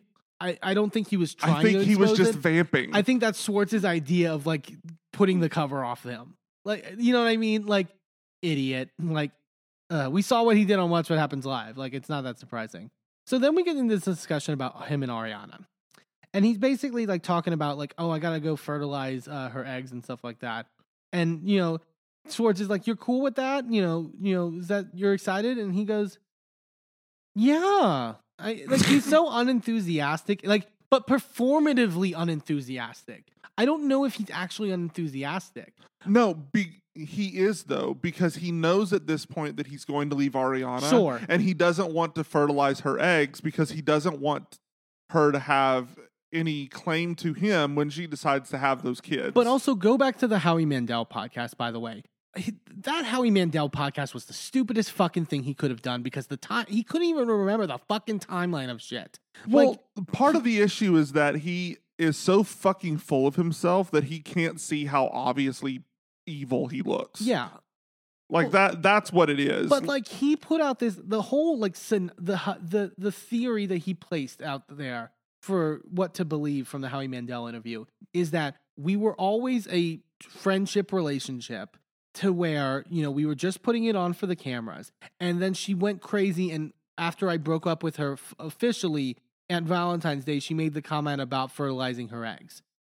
Later in this episode, he goes to the doctor's appointment to check on his sperm and to get like to meet with the doctor about it. If you were in that friendship relationship and this was all for show, why are you going to the doctor to check on your sperm to have them have her eggs fertilized? Why are you doing that? Yeah. It makes no fucking sense. No sense at all. You know, and then, and this would piss me off. Sandoval was like, you know, just lately with Ariana, we'll just be talking and she'll just like come at me. Trying to do this whole Ariana thinks he's an idiot and shits on him all the time that he tried to do last episode. You know exactly what he does to everyone else. Literally. Later this episode.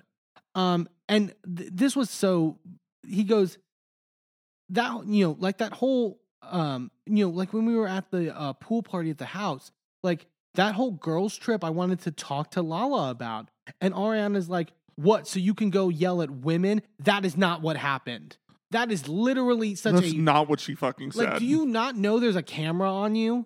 Like that is like a complete rewriting of what happened. I was just going to talk to Lala about the girls trip. No, Lala was talking about how she's annoyed by Raquel, and then you berated her, calling her a bully, and fucking like saying that she's an asshole essentially, and yelling at her. And Ariana then walked out and said, "Tom, I'm not doing this whole Tom versus the girls thing." She didn't go before. She didn't. Tom didn't go, you know, I kind of want to talk to Lala about the girls trip. And Ariana went, what? So you can yell at women? That's not what happened. Like this show like needs to be studied.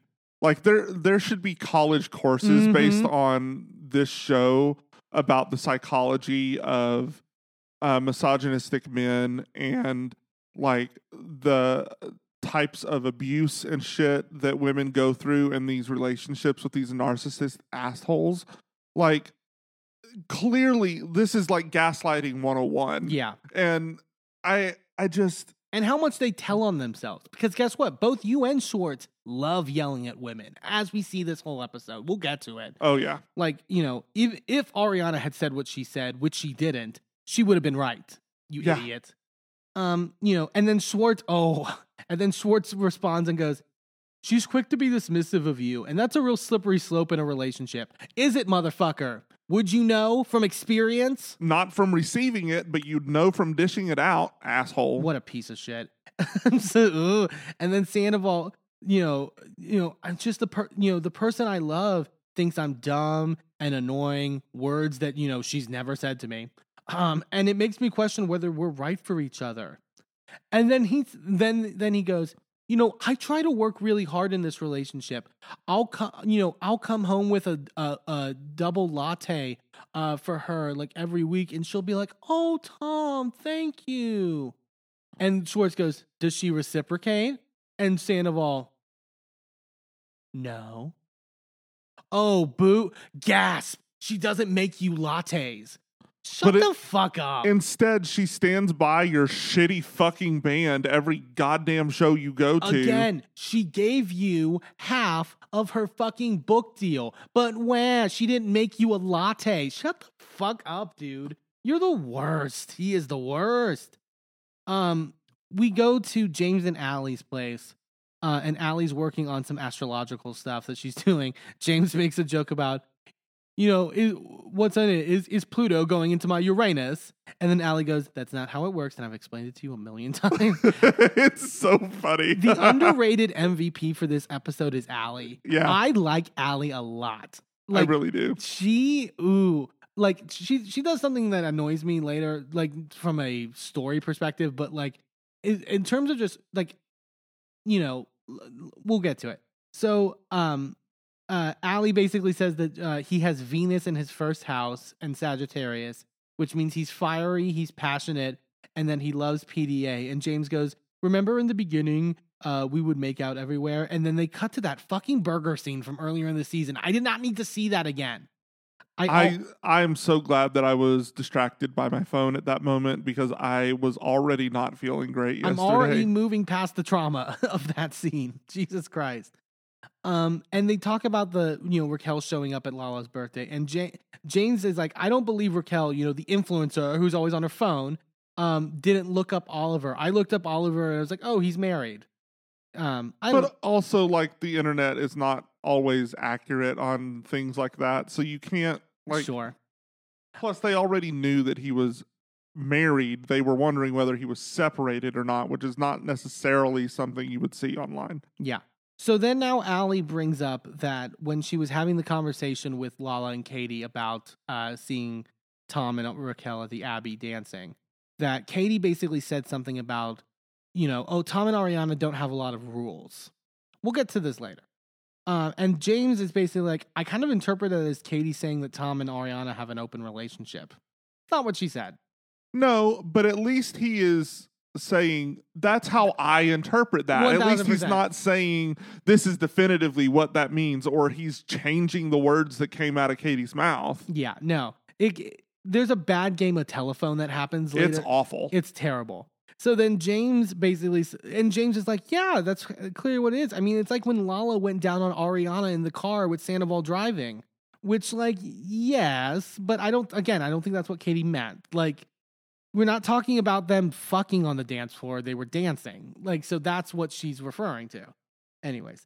And Allie's like, I wouldn't tell Ariana right now, et cetera. Maybe go talk to Sheena because she's close friends with Ariana. And then James goes, and she loves gossip. She'll fucking love it. Yeah. Which, like, yeah, very true. We go to Katie, Ariana, and LVP looking at the space for something about her. And they've signed the lease, and they've, everything's sort of getting in place there.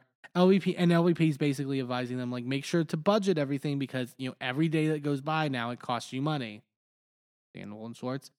I mean, Ariana and both of them are intimately aware of how much it costs. I'm sure. And Ariana talks about how they're putting their own money into it, but they're also getting investors. And they're putting their money into it to show to investors that they're serious, but also they don't want to drain their bank accounts necessarily. Right. Like when Ariana was talking about that, I was like, what is it that drains your bank account right now? Yeah. Well, it's not, in fairness, is it draining their bank account or is it draining her mother-in-law's bank account? Who knows? Let's be real. They tell LVP about what happened with Oliver. And LVP's like, what? Like, I know for a fact he's separated, which goes back to when they were in Vegas and LVP was like, no, he's separated. He's fine. LVP is always producing. But also, it goes back to the conversation that she had with Garcelle and Oliver last episode that he said no. He is, and Garcelle was with him and like basically co-signed that. Yeah. And so I trust Garcelle. That's true. I understand that. LVP also says, like, look, I don't want to judge anyone when no one in this group has showed exemplary behavior, which, sure. Yeah. And then LVP and Ariana, like... Well, I'll take that back. Katie has never dallianced, has never, like, swayed. She has been the most, like, perfect person on this cast as far as relationship behavior. There we go, I would say. And LVP and Ariana are both kind of also agreeing, like, I also don't, like, it's going on Raquel, and, like, Raquel did nothing wrong in this situation with Oliver, and Katie has a look on her face like, And Katie's like, nah, she sucks. And LVP's like, I understand you have your issues with her. Don't let it cloud what the facts are of the situation. And Katie goes, oh, she's a hoe. I don't like her. And LVP's like, no, Katie. And Katie goes, listen, I'm a hoe too. It's fine. And LVP's like, I mean, you've had sex twice in like the last year. And then LVP has to be like, and Katie's like, what? And LVP's like, oh, with two people. You've had it more. And then she goes, yeah, it's been a lot more than twice. Yeah. Good for you, Katie. I love you. James and Lala meet up for lunch. And James, we find out that James is playing the Imagine Fest in Atlanta, which apparently is like a 30 to 50,000, like, apparently it's a big deal for like DJing and stuff like that. And he's opening for Cascade.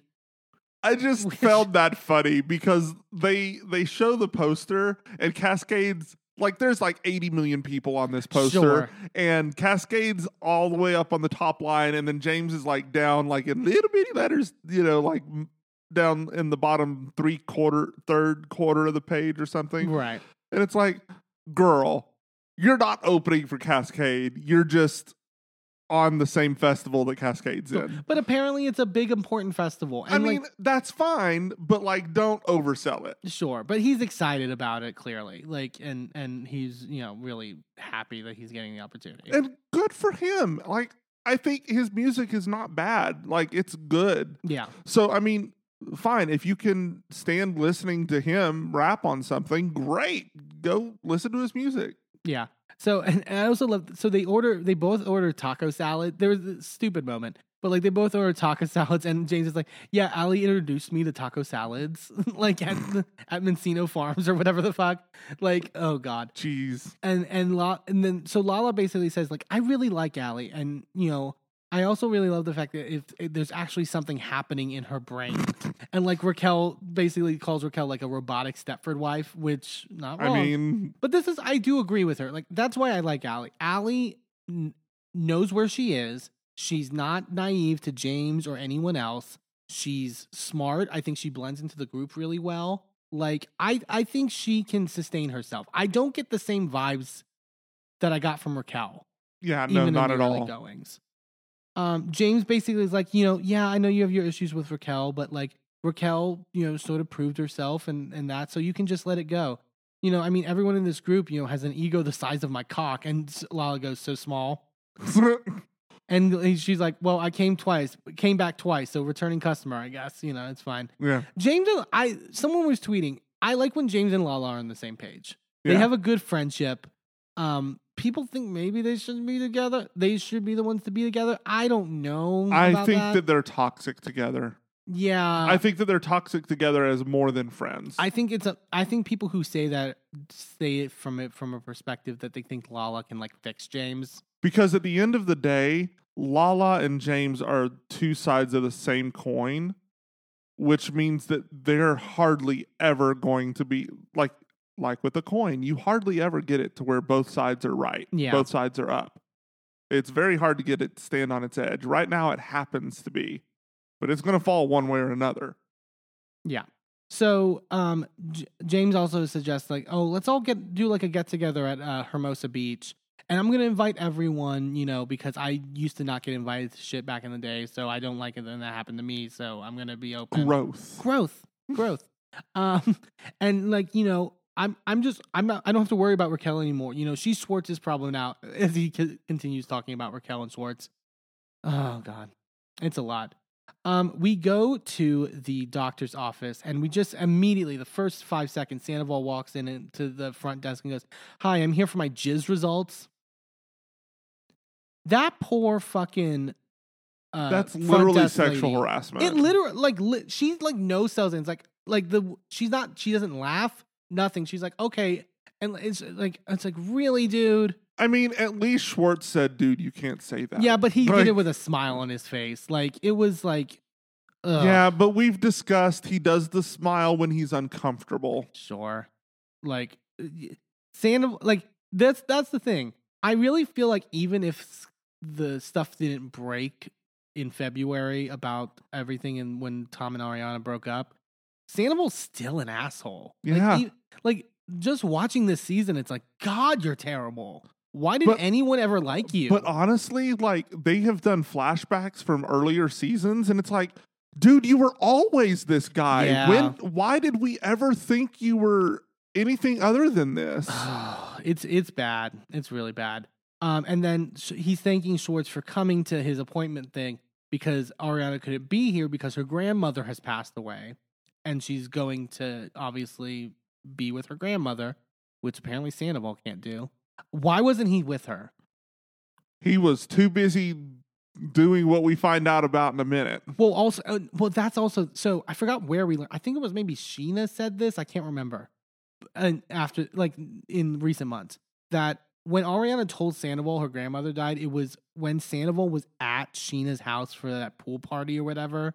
That, like, she had the vlog where they were, and Raquel was there as well. And he claimed that he couldn't leave because he couldn't get an Uber. He's a piece of shit. I hate this man. Like, What the literal fuck? yeah. I don't get it.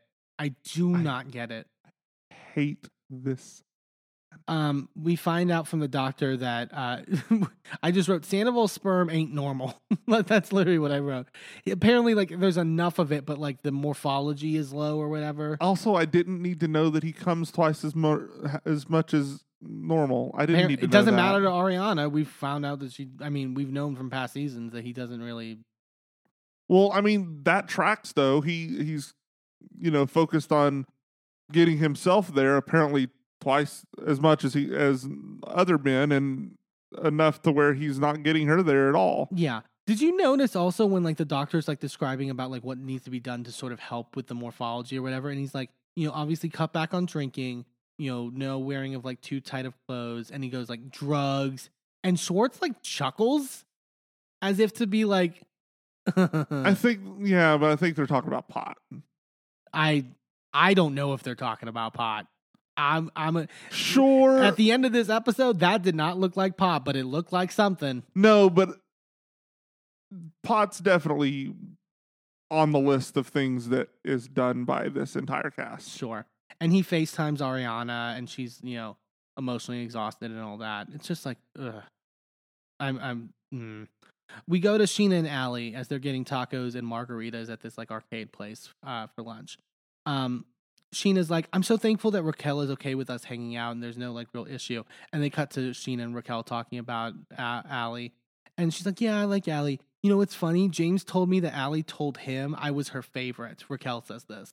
And then they cut to Allie in her confessional being like, or no, I think this was to Sheena. She says, I mean, we can be cordial and get along, but I don't really see us being besties. Yeah. So clearly, like, either James told Raquel something or, like, yeah.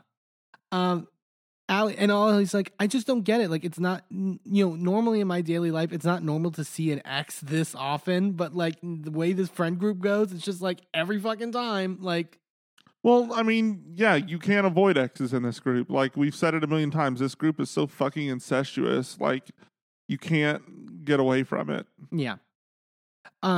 Allie then brings up the whole stuff at the Abbey to Sheena and what Katie said about it. And basically that, like, and I think Allie even said, I told this to James, and James said, it sounds like Katie's saying they have an open relationship. And Sheena heard that as Katie said they had an open relationship. Right. Out of her mouth. Right.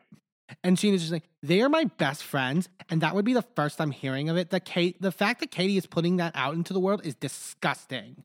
And I literally had to do a double take. I was like, what are you talking about? Ugh.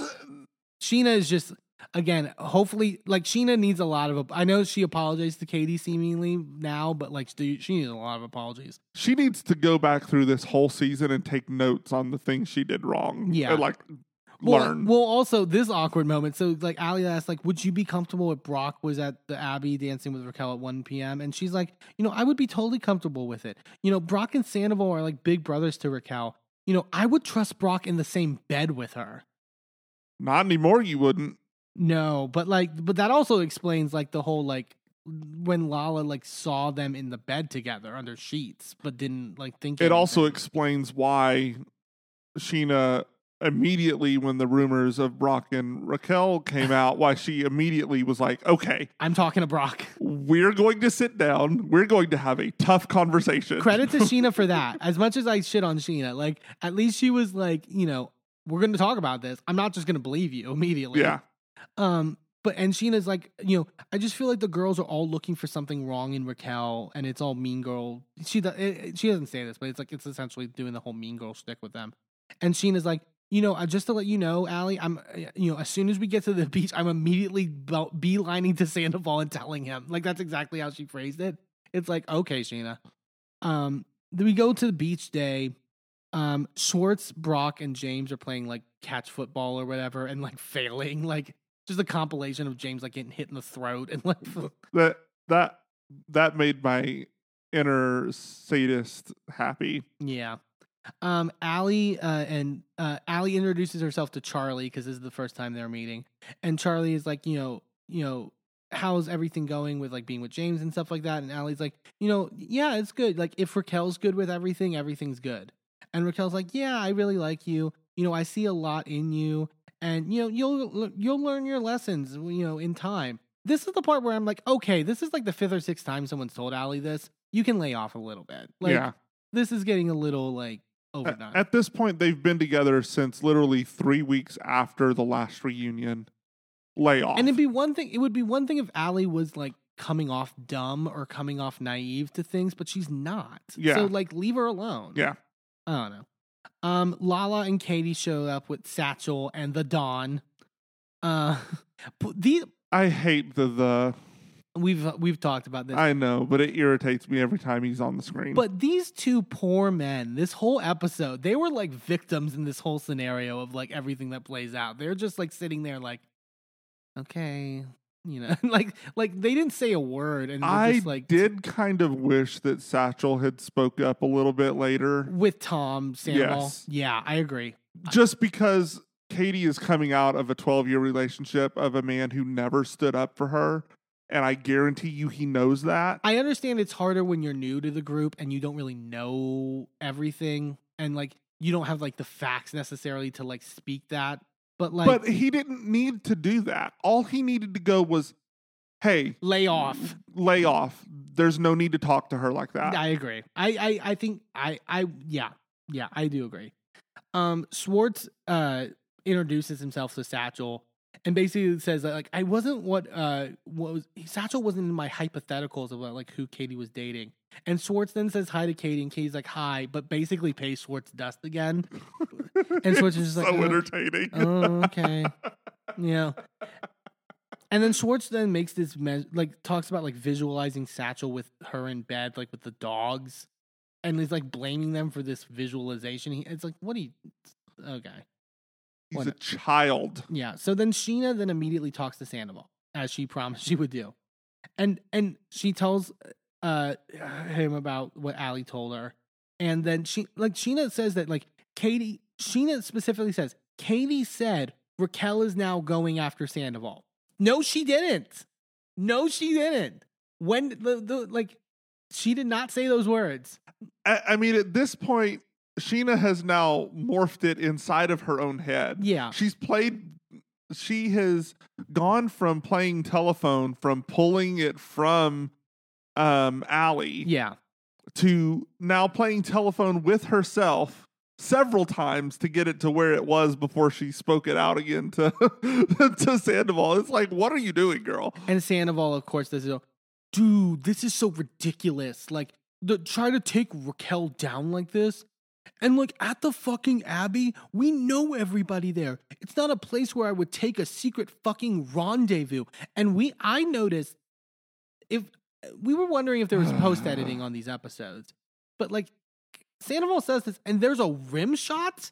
Like it's like a fucking comedy show. It's like, what are we doing? But also, like, also what he says about, like, I wouldn't put her out in public. Basically, he's like, we were in public dancing or whatever, so it's like, clearly we weren't fucking.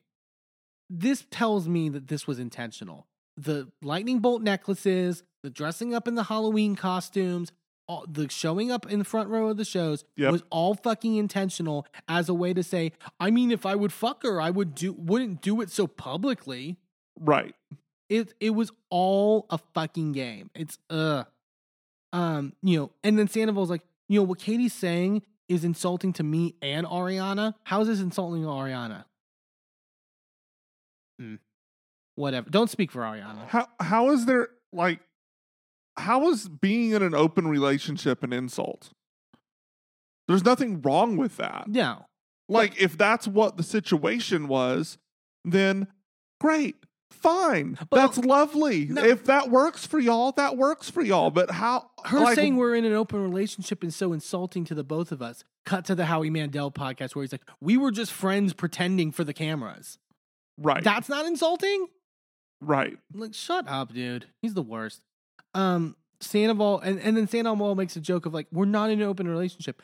But you know what? I did want to talk to you and Brock about maybe getting together. Like, makes a joke about it, which he did last episode with Schwartz about Katie. There has been several jokes like this, and it's not just funny. It's all part of the cover up. Yeah. Because if he's joking about it, he can't possibly be guilty. Yeah.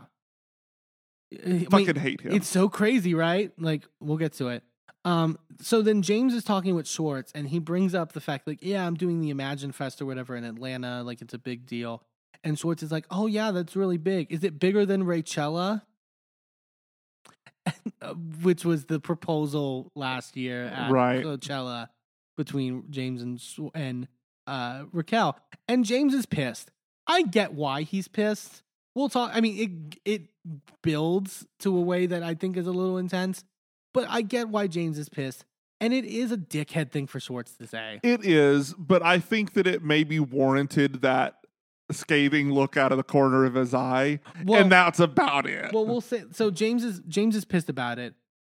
He's like, he's taking one of the lowest moments from last year and lumping it into my biggest accomplishment. What a fucking demented piece of shit. I nailed the James impression so good a couple weeks ago. I can't do it now. Did you? Wow. Thanks, babe.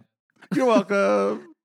Look, if you can't keep your husband, honest on things, who can you keep honest? Well, and then he goes, you make the stupid jokes on the side. Take a look at your own fucking life. And then Raquel's like, well, what's wrong with Schwartz's life? And James goes, I mean, this guy hasn't even opened up his bar in the middle of Silver Lake in fucking Poop Hole Village. James, as problematic and terrible as he is, says the funniest shit sometimes. He is so fucking hilarious. And so then he gets mad and then he throws his drink in Schwartz's face. And which he then later says on Watch What Happens Live this week, I was a gentleman. I poured half of it out in the sand. Yeah. Idiot. Which, again, I don't think it warranted it for the fight. Part of me, though, as someone who's been really annoyed with Schwartz this last couple episodes in terms of the Katie stuff, it was satisfying. It was satisfying because, even if it was for the wrong reasons. Because he's deserved this and more as a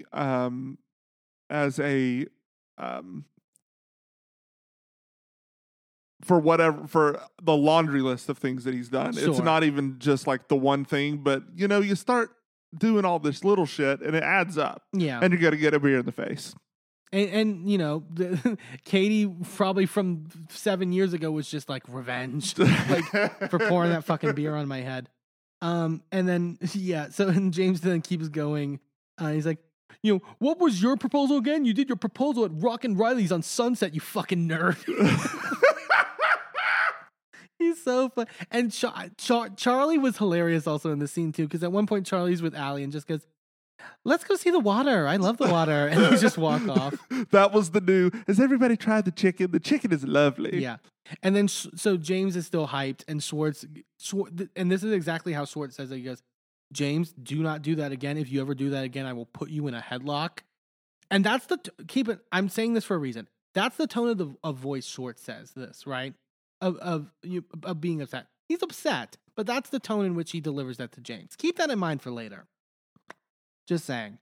And then Allie's talking to Charlie, and, like, James is so wrong for this. And he's assured me even before this, like, oh, I'm not mad at Schwartz. It's not a big deal or whatever. Well, clearly it fucking is. And Allie in her confessional is like, it's just so hard to believe that he's moved on when you see his actions, even when he says his words. It's like, get over it. Or don't get over it, but then don't have a new girlfriend. Yeah. Like, that's where I'm like, Allie, this is why I like Allie. Like, Allie is like, this is bullshit. Come on. And it sucks for her that she's going through this. And it's just like, girl. But I also think it's going to, while their personalities aren't the same, I get a lot of Brittany vibes from Allie, in the sense that I feel like the group and the girls are going to rally behind her and sort of being like, oh, yeah. Yeah, he's a dickhead to you, but we like you. Like, you're our friend. Like, so don't worry about, like, yeah. I feel like that's what's going to happen. If James ever steals sunglasses and gives them to her, they'll be on her side. Yeah. And they won't bail him out of jail. Exactly. James is still ranting, and he's like, it's about my stupid engagement, and, I wish I could take it all back or whatever. And Raquel's like, Schwartz, that was such a fucking nasty thing to say. It is. Yeah. That was uncalled for. Like, far be it from me to defend Raquel, but like that was fucking shitty. It doesn't matter who the fuck Raquel is. Like, at the time, you fucking loved her and you wanted to spend the rest of your life with her. Yeah. Stop being a fucking dick. He is being a dick.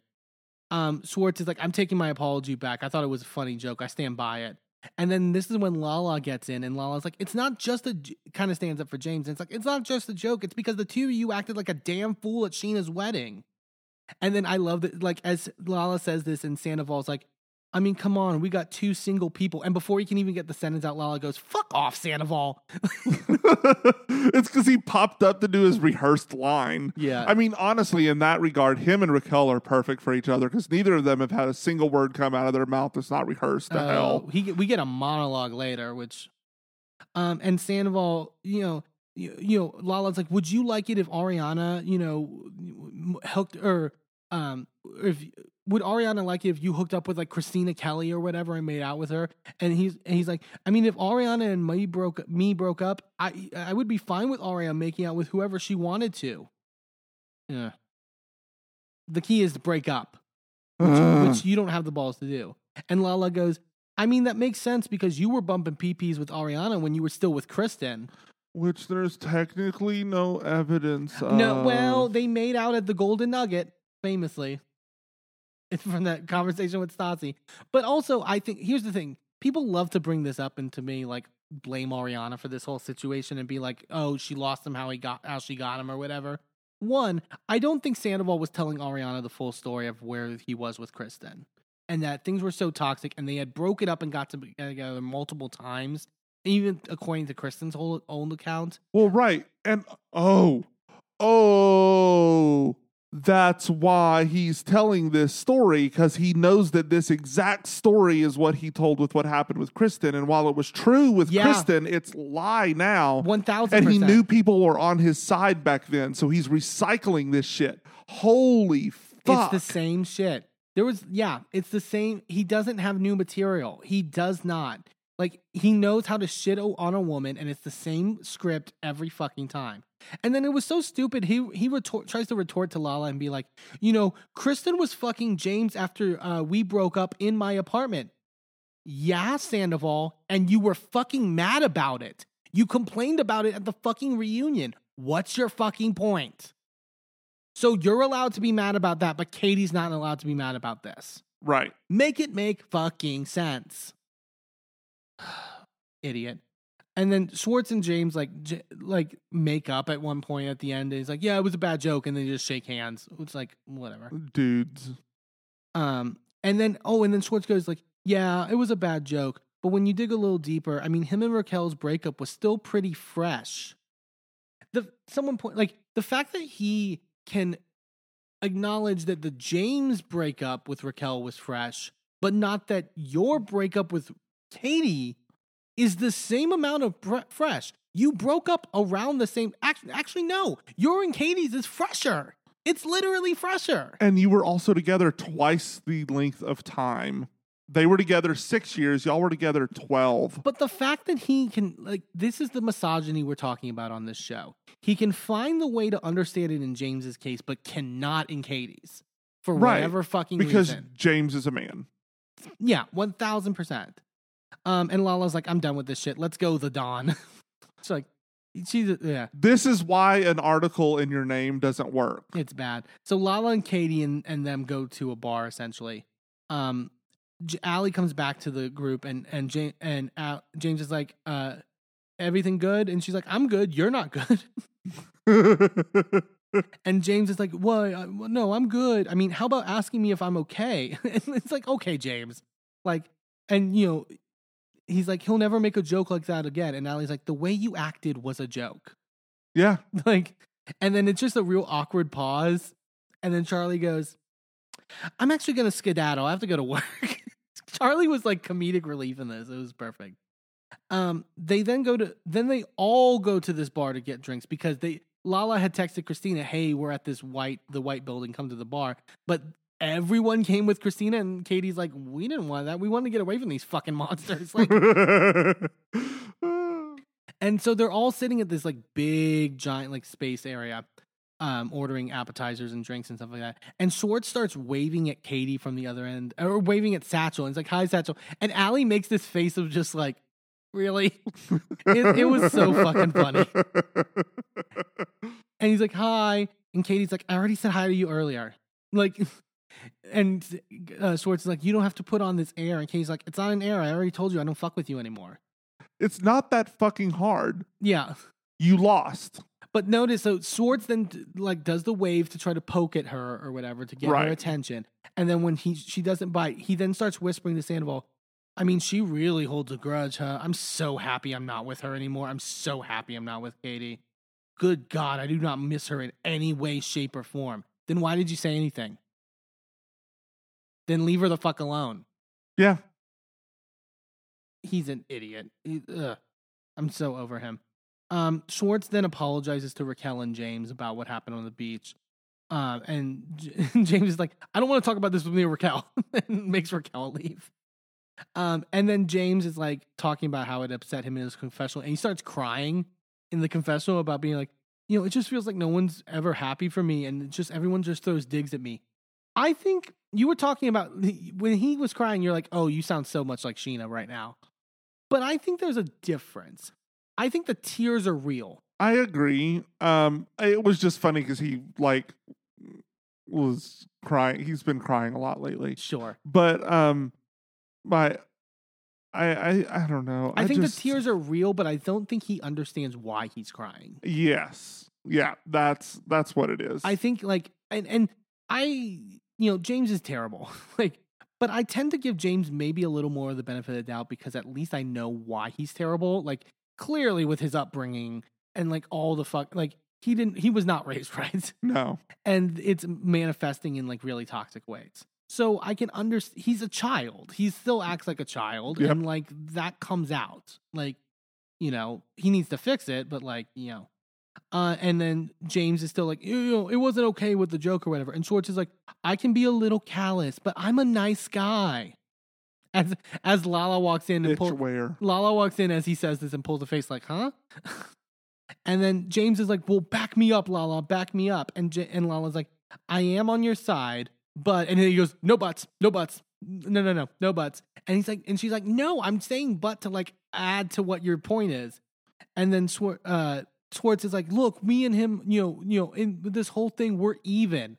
And Lala gets set off and is like, you are so far from even. You need like a punch in the face right now. Lala is, yeah. And then I love her. And then Lala basically is like, it's like talking in her confessional, like, you know, I have a lot of feelings about Schwartz. I resent him for hanging out with Randall and for what he's done to Katie. And then, you know, I see through his whole like little basset hound. I'm nervous with my fingers in my mouth. Can't talk. Fuck you, dog. Lala, again, whether it's Raquel, whether it's Schwartz, I feel like she can read a fucker down like and no business. Lala and Ariana have had Schwartz's number for a while. Yeah. So notice, remember when I said before about how, you know, Schwartz was upset about, you know, having the drink thrown in his face by James, but like was able to very calmly but sternly say like, you do this again and I will put you in a headlock. Lala basically is like, you everything that did to Katie, you're not fucking clean on this. And what does Schwartz immediately do? Oh my God, you're the personification of a sponsored post. You're the corniest human being in this entire place. Give them Lala. Who is Lala? I'm 1,000 times the human being you will ever be.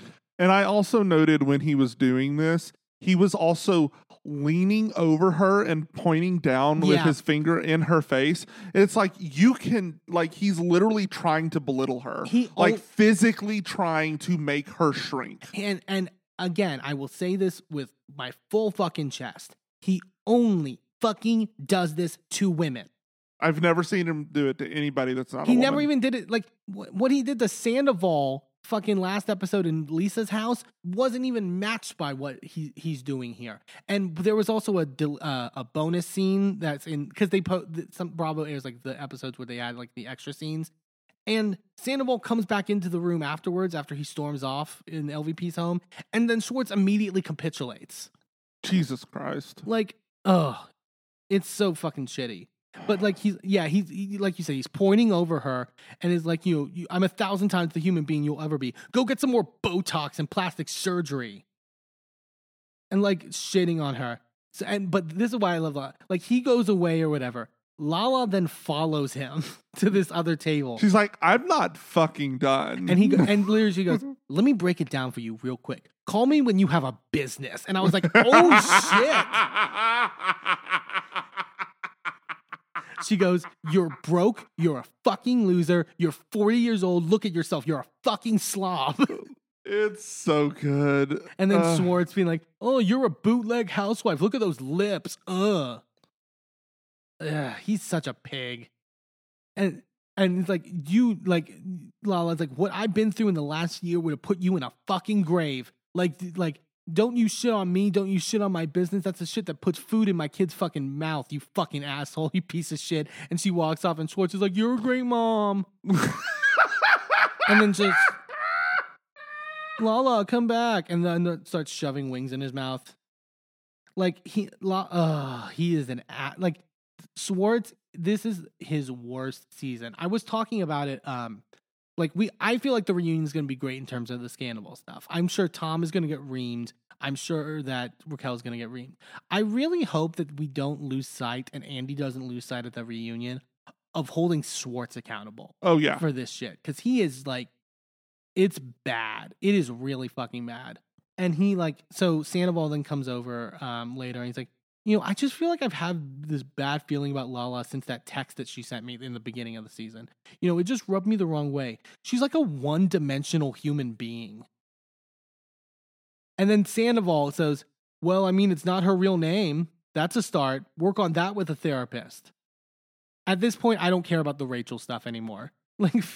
Like you're fucking a girl with a different name too, asshole. Like, shut the fuck up. Like, I mean, we haven't brought it up on the podcast. You have thoughts about the whole I have Rachel thoughts thing. about the whole Rachel thing, and I'll try to keep it really, really, really tight. So, when you deny somebody the use of their chosen name, just because they irritate you or just because they have done something bad, that tells me that you do not actually respect the choice for a trans person to choose a new name, because it's the same people that at the beginning of when Caitlyn Jenner came out, they were calling her by her dead name just because she was an awful Republican. Yeah. And because she was so anti-trans for the whole rest of the community. It's kind of like the same argument. It's like, that's not okay. It's kind of like the same argument people make about we shouldn't make jokes about like Lindsey Graham being gay or whatever. That it's, Right. Like, yeah, But- I get that logic. But at the same time, like, we're not making fun of Lindsey Graham for being gay. It's the hypocrisy.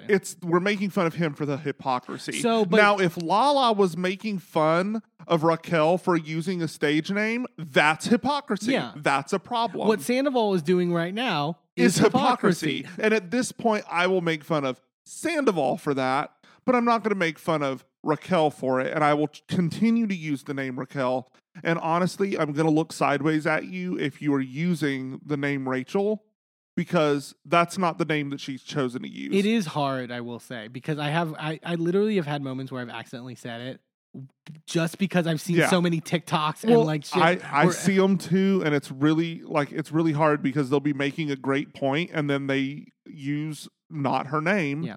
And it's like, don't shit stop on her. it. Don't shit on her for someone who moved to West Hollywood for like putting on either a stage name or whatever. Like Shit on everyone her- does it. Shit on her for claiming that she's going to a mental health facility when she's going to a spa. Do That's fine. Like, absolutely, that's valid. But choosing to change your name, most people in Hollywood are not going by the names they were born with. Sure. So, like, it's not okay to Not shit every- on her for it just because you don't like her. Not everyone can get the name Satchel at birth. you know, It's just, not everyone's that cool.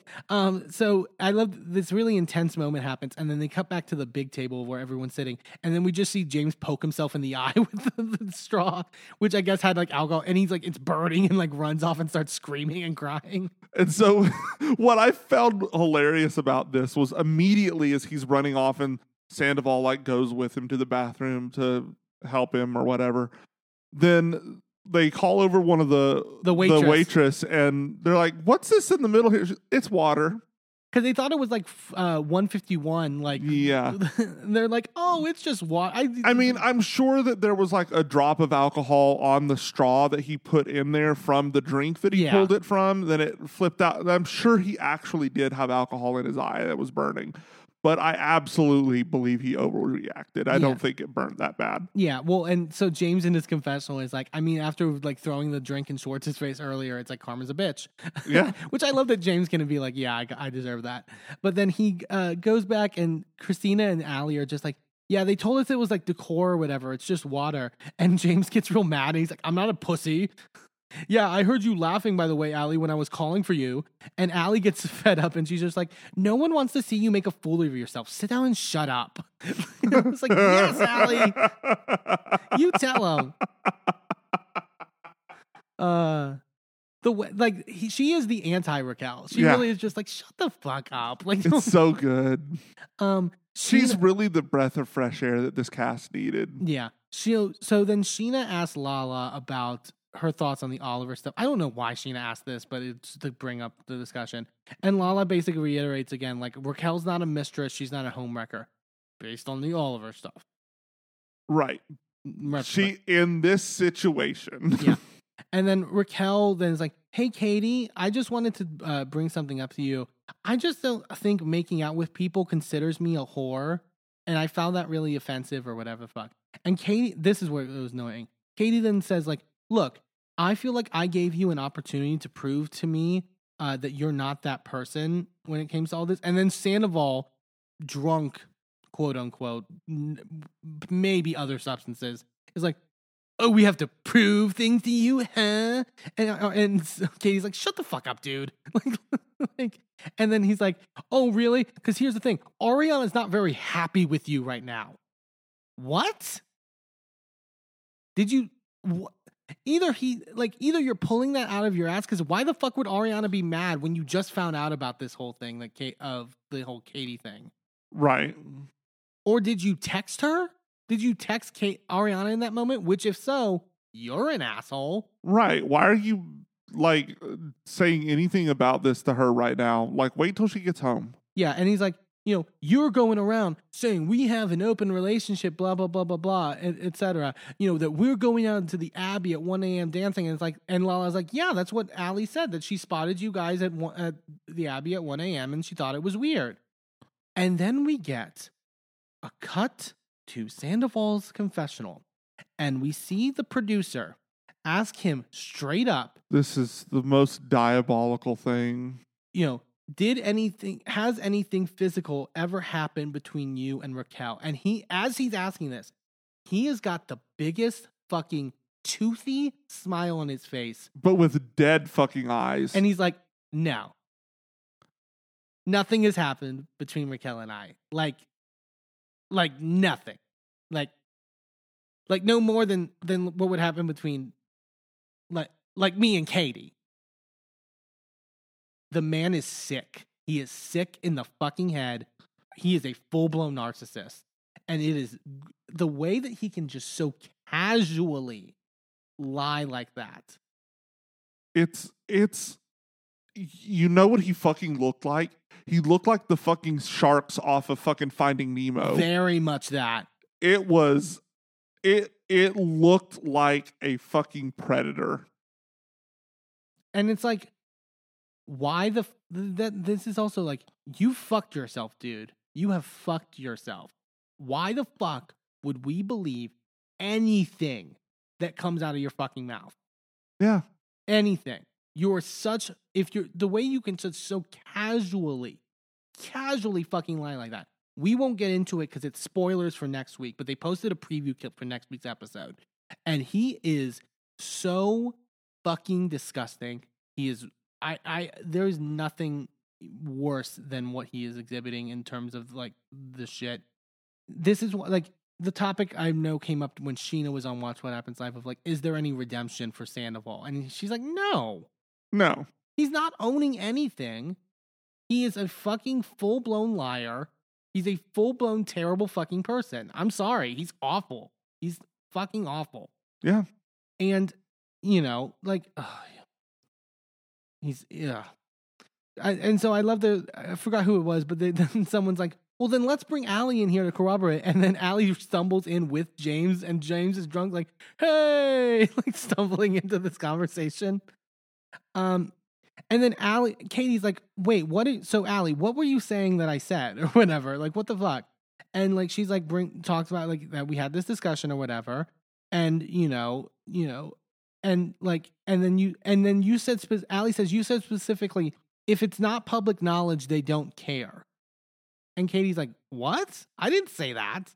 And that's not even what you told everybody else that she said. Like, I don't know why Allie pulled that out. Like, that didn't make, like, again, it was this terrible fucking telephone bullshit that was like, but yeah, I don't believe Katie said that.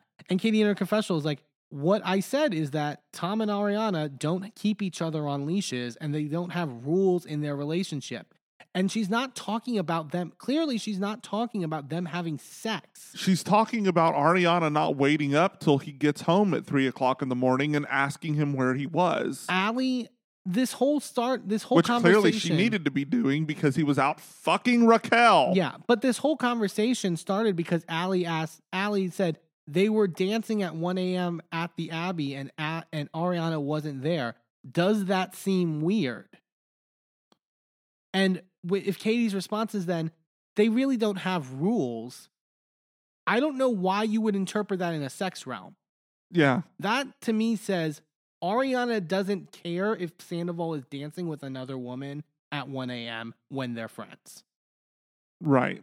I mean, I guess if your brain is already thinking they're having an affair, yeah, by looking at that, then I can see the realm where you would make that connection, where you would go, oh, they don't have rules? I mean, okay, so I guess she doesn't mind that he's fucking her. Yeah, I guess. But I mean, but still, that was a misconception. It was a leap. Like, you had to make that leap on your own. Yeah. And then you made leaps for other people, and then they continued to make leaps, and then it ended up in this whole other stratosphere, which ended up being correct. Yeah.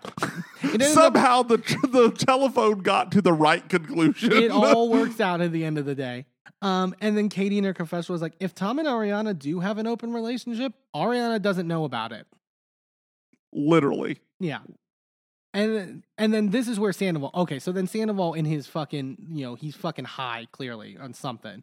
And it's just like, Katie, you don't take accountability for everything. Like a broken record. He always does this with Katie. You don't take accountability for anything. Even with the divorce.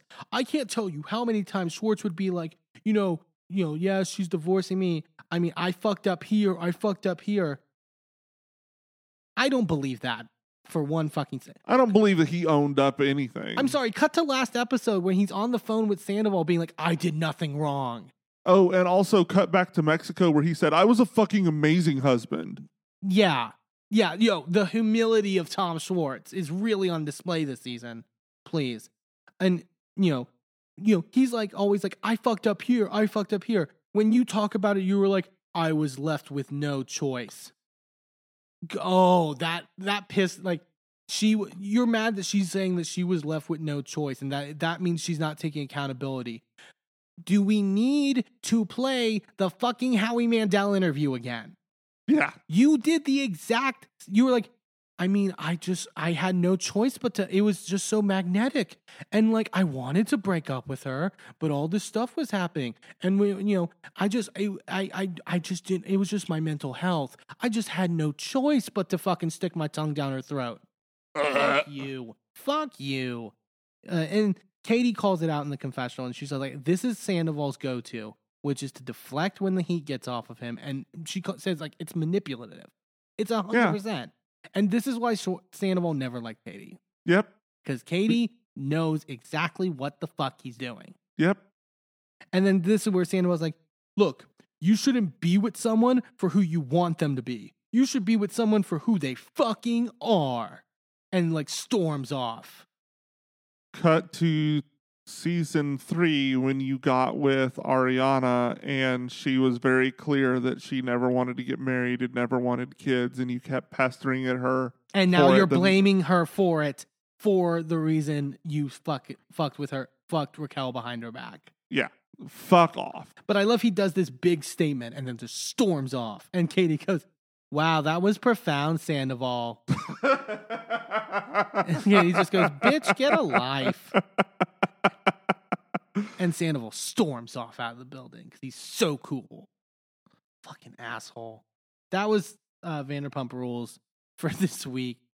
Yeah. This is getting... I can't wait for the reunion. I can't fucking wait. It's going to be so fucking good. So good. All right, tops and bottoms. We got a lot of people to choose from this week. We got Jersey, we got Survivor. Hey, we even have Cocaine Bear and Power Rangers and Vanderpump Rules. What do we got going on? That bear is definitely a top. No, oh, yeah. that bear has definitely got energy through the roof. I'll start with my bottom for this week. My bottom's going to go to Danny on Survivor. There was just something that annoyed me, like this episode. Yeah. There were like his shtick. I was like, okay, I didn't have much issue with. It was the stuff with Franny and the stuff the way he was acting at Tribal. I was just like, you're starting to annoy me, and I'm starting to want you gone. Yeah. Like that's the dude bro is slipping out a little too much, and so reel that back in. I mean, he's not the worst, but like it was just like, okay, guy. My top for the week. I'm going to give it to Allie on Vanderpump Rules. As much as the whole telephone thing was her doing and was kind of, not the greatest, but that's just from a, like, I didn't like that she did that, but everything else in terms of her attitude, in terms of how she doesn't take shit from James, in terms of how she's, like, integrating with the group very naturally, I really like her. I think she could be a really good person on this cast going forward. Like, I think she has a lot of wit and is smart and knows how to think through things and kind of has guided herself through the group really well in terms of like all these dynamics and sort of like been an important part. I mean, she was kind of the whistleblower in terms of this whole Sandoval Raquel stuff in many ways. So credit to her for that. I really like what she's done this season so far. What about you, babe? I'm going to start with my top, and I'm actually going to have it be a dual top this week. With Elizabeth Banks and David Yost. Yay. They got us some really great movies for us to enjoy this week. Elizabeth Banks brought us Cocaine Bear, and like I said, her comedy really stands through. Even though we don't see her on screen, you can definitely, like, her vibe and her comedy is palpable in the finished product.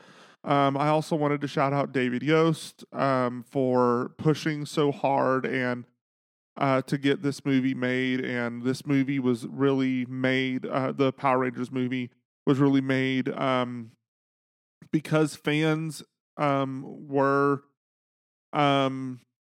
activated by David, and he really got us to sign petitions and get this made. And so, I mean, this was literally made for the fans. Yeah. And as one of my idols growing up, to find out later that he was gay and going through all of this stuff in the background that nobody knew about, even though I really, really related to him growing up, is just, he's always going to be an idol to me. And someone that I really look up to and respect. So good on him. My bottom is going to the other cocaine bear we had this week. That was Sandoval. We don't know, but like obviously, Sandoval right? can be in our like bottom Hall of Fame. I feel like on the show. Yeah, like we were talking about Carolyn's in our top Hall of Fame last week. Like Sandoval's in the bottom Hall of Fame and Hall of Shame. There you go. It's just, y'all know why he's down there. I mean, it's pretty obvious. Isn't it obvious? Look at the material. Look at the material. Look at the last 10 seasons. Like, it's pretty damn clear. Hey, thanks for tuning into this episode of A Gay and His Envy. Join us next time for more of our recaps and hot takes. And be sure to subscribe and leave a review wherever you are listening. And check us out on our social media at A Gay and His Envy on all the platforms. A special shout out to Shane Ivers, who wrote Pulsar, the song we use for our theme. I'm Eamon. I'm Merlin, and we're out. This show is a member of the Sorgatron Media Podcast Network. Find out more at sorgatronmedia.com.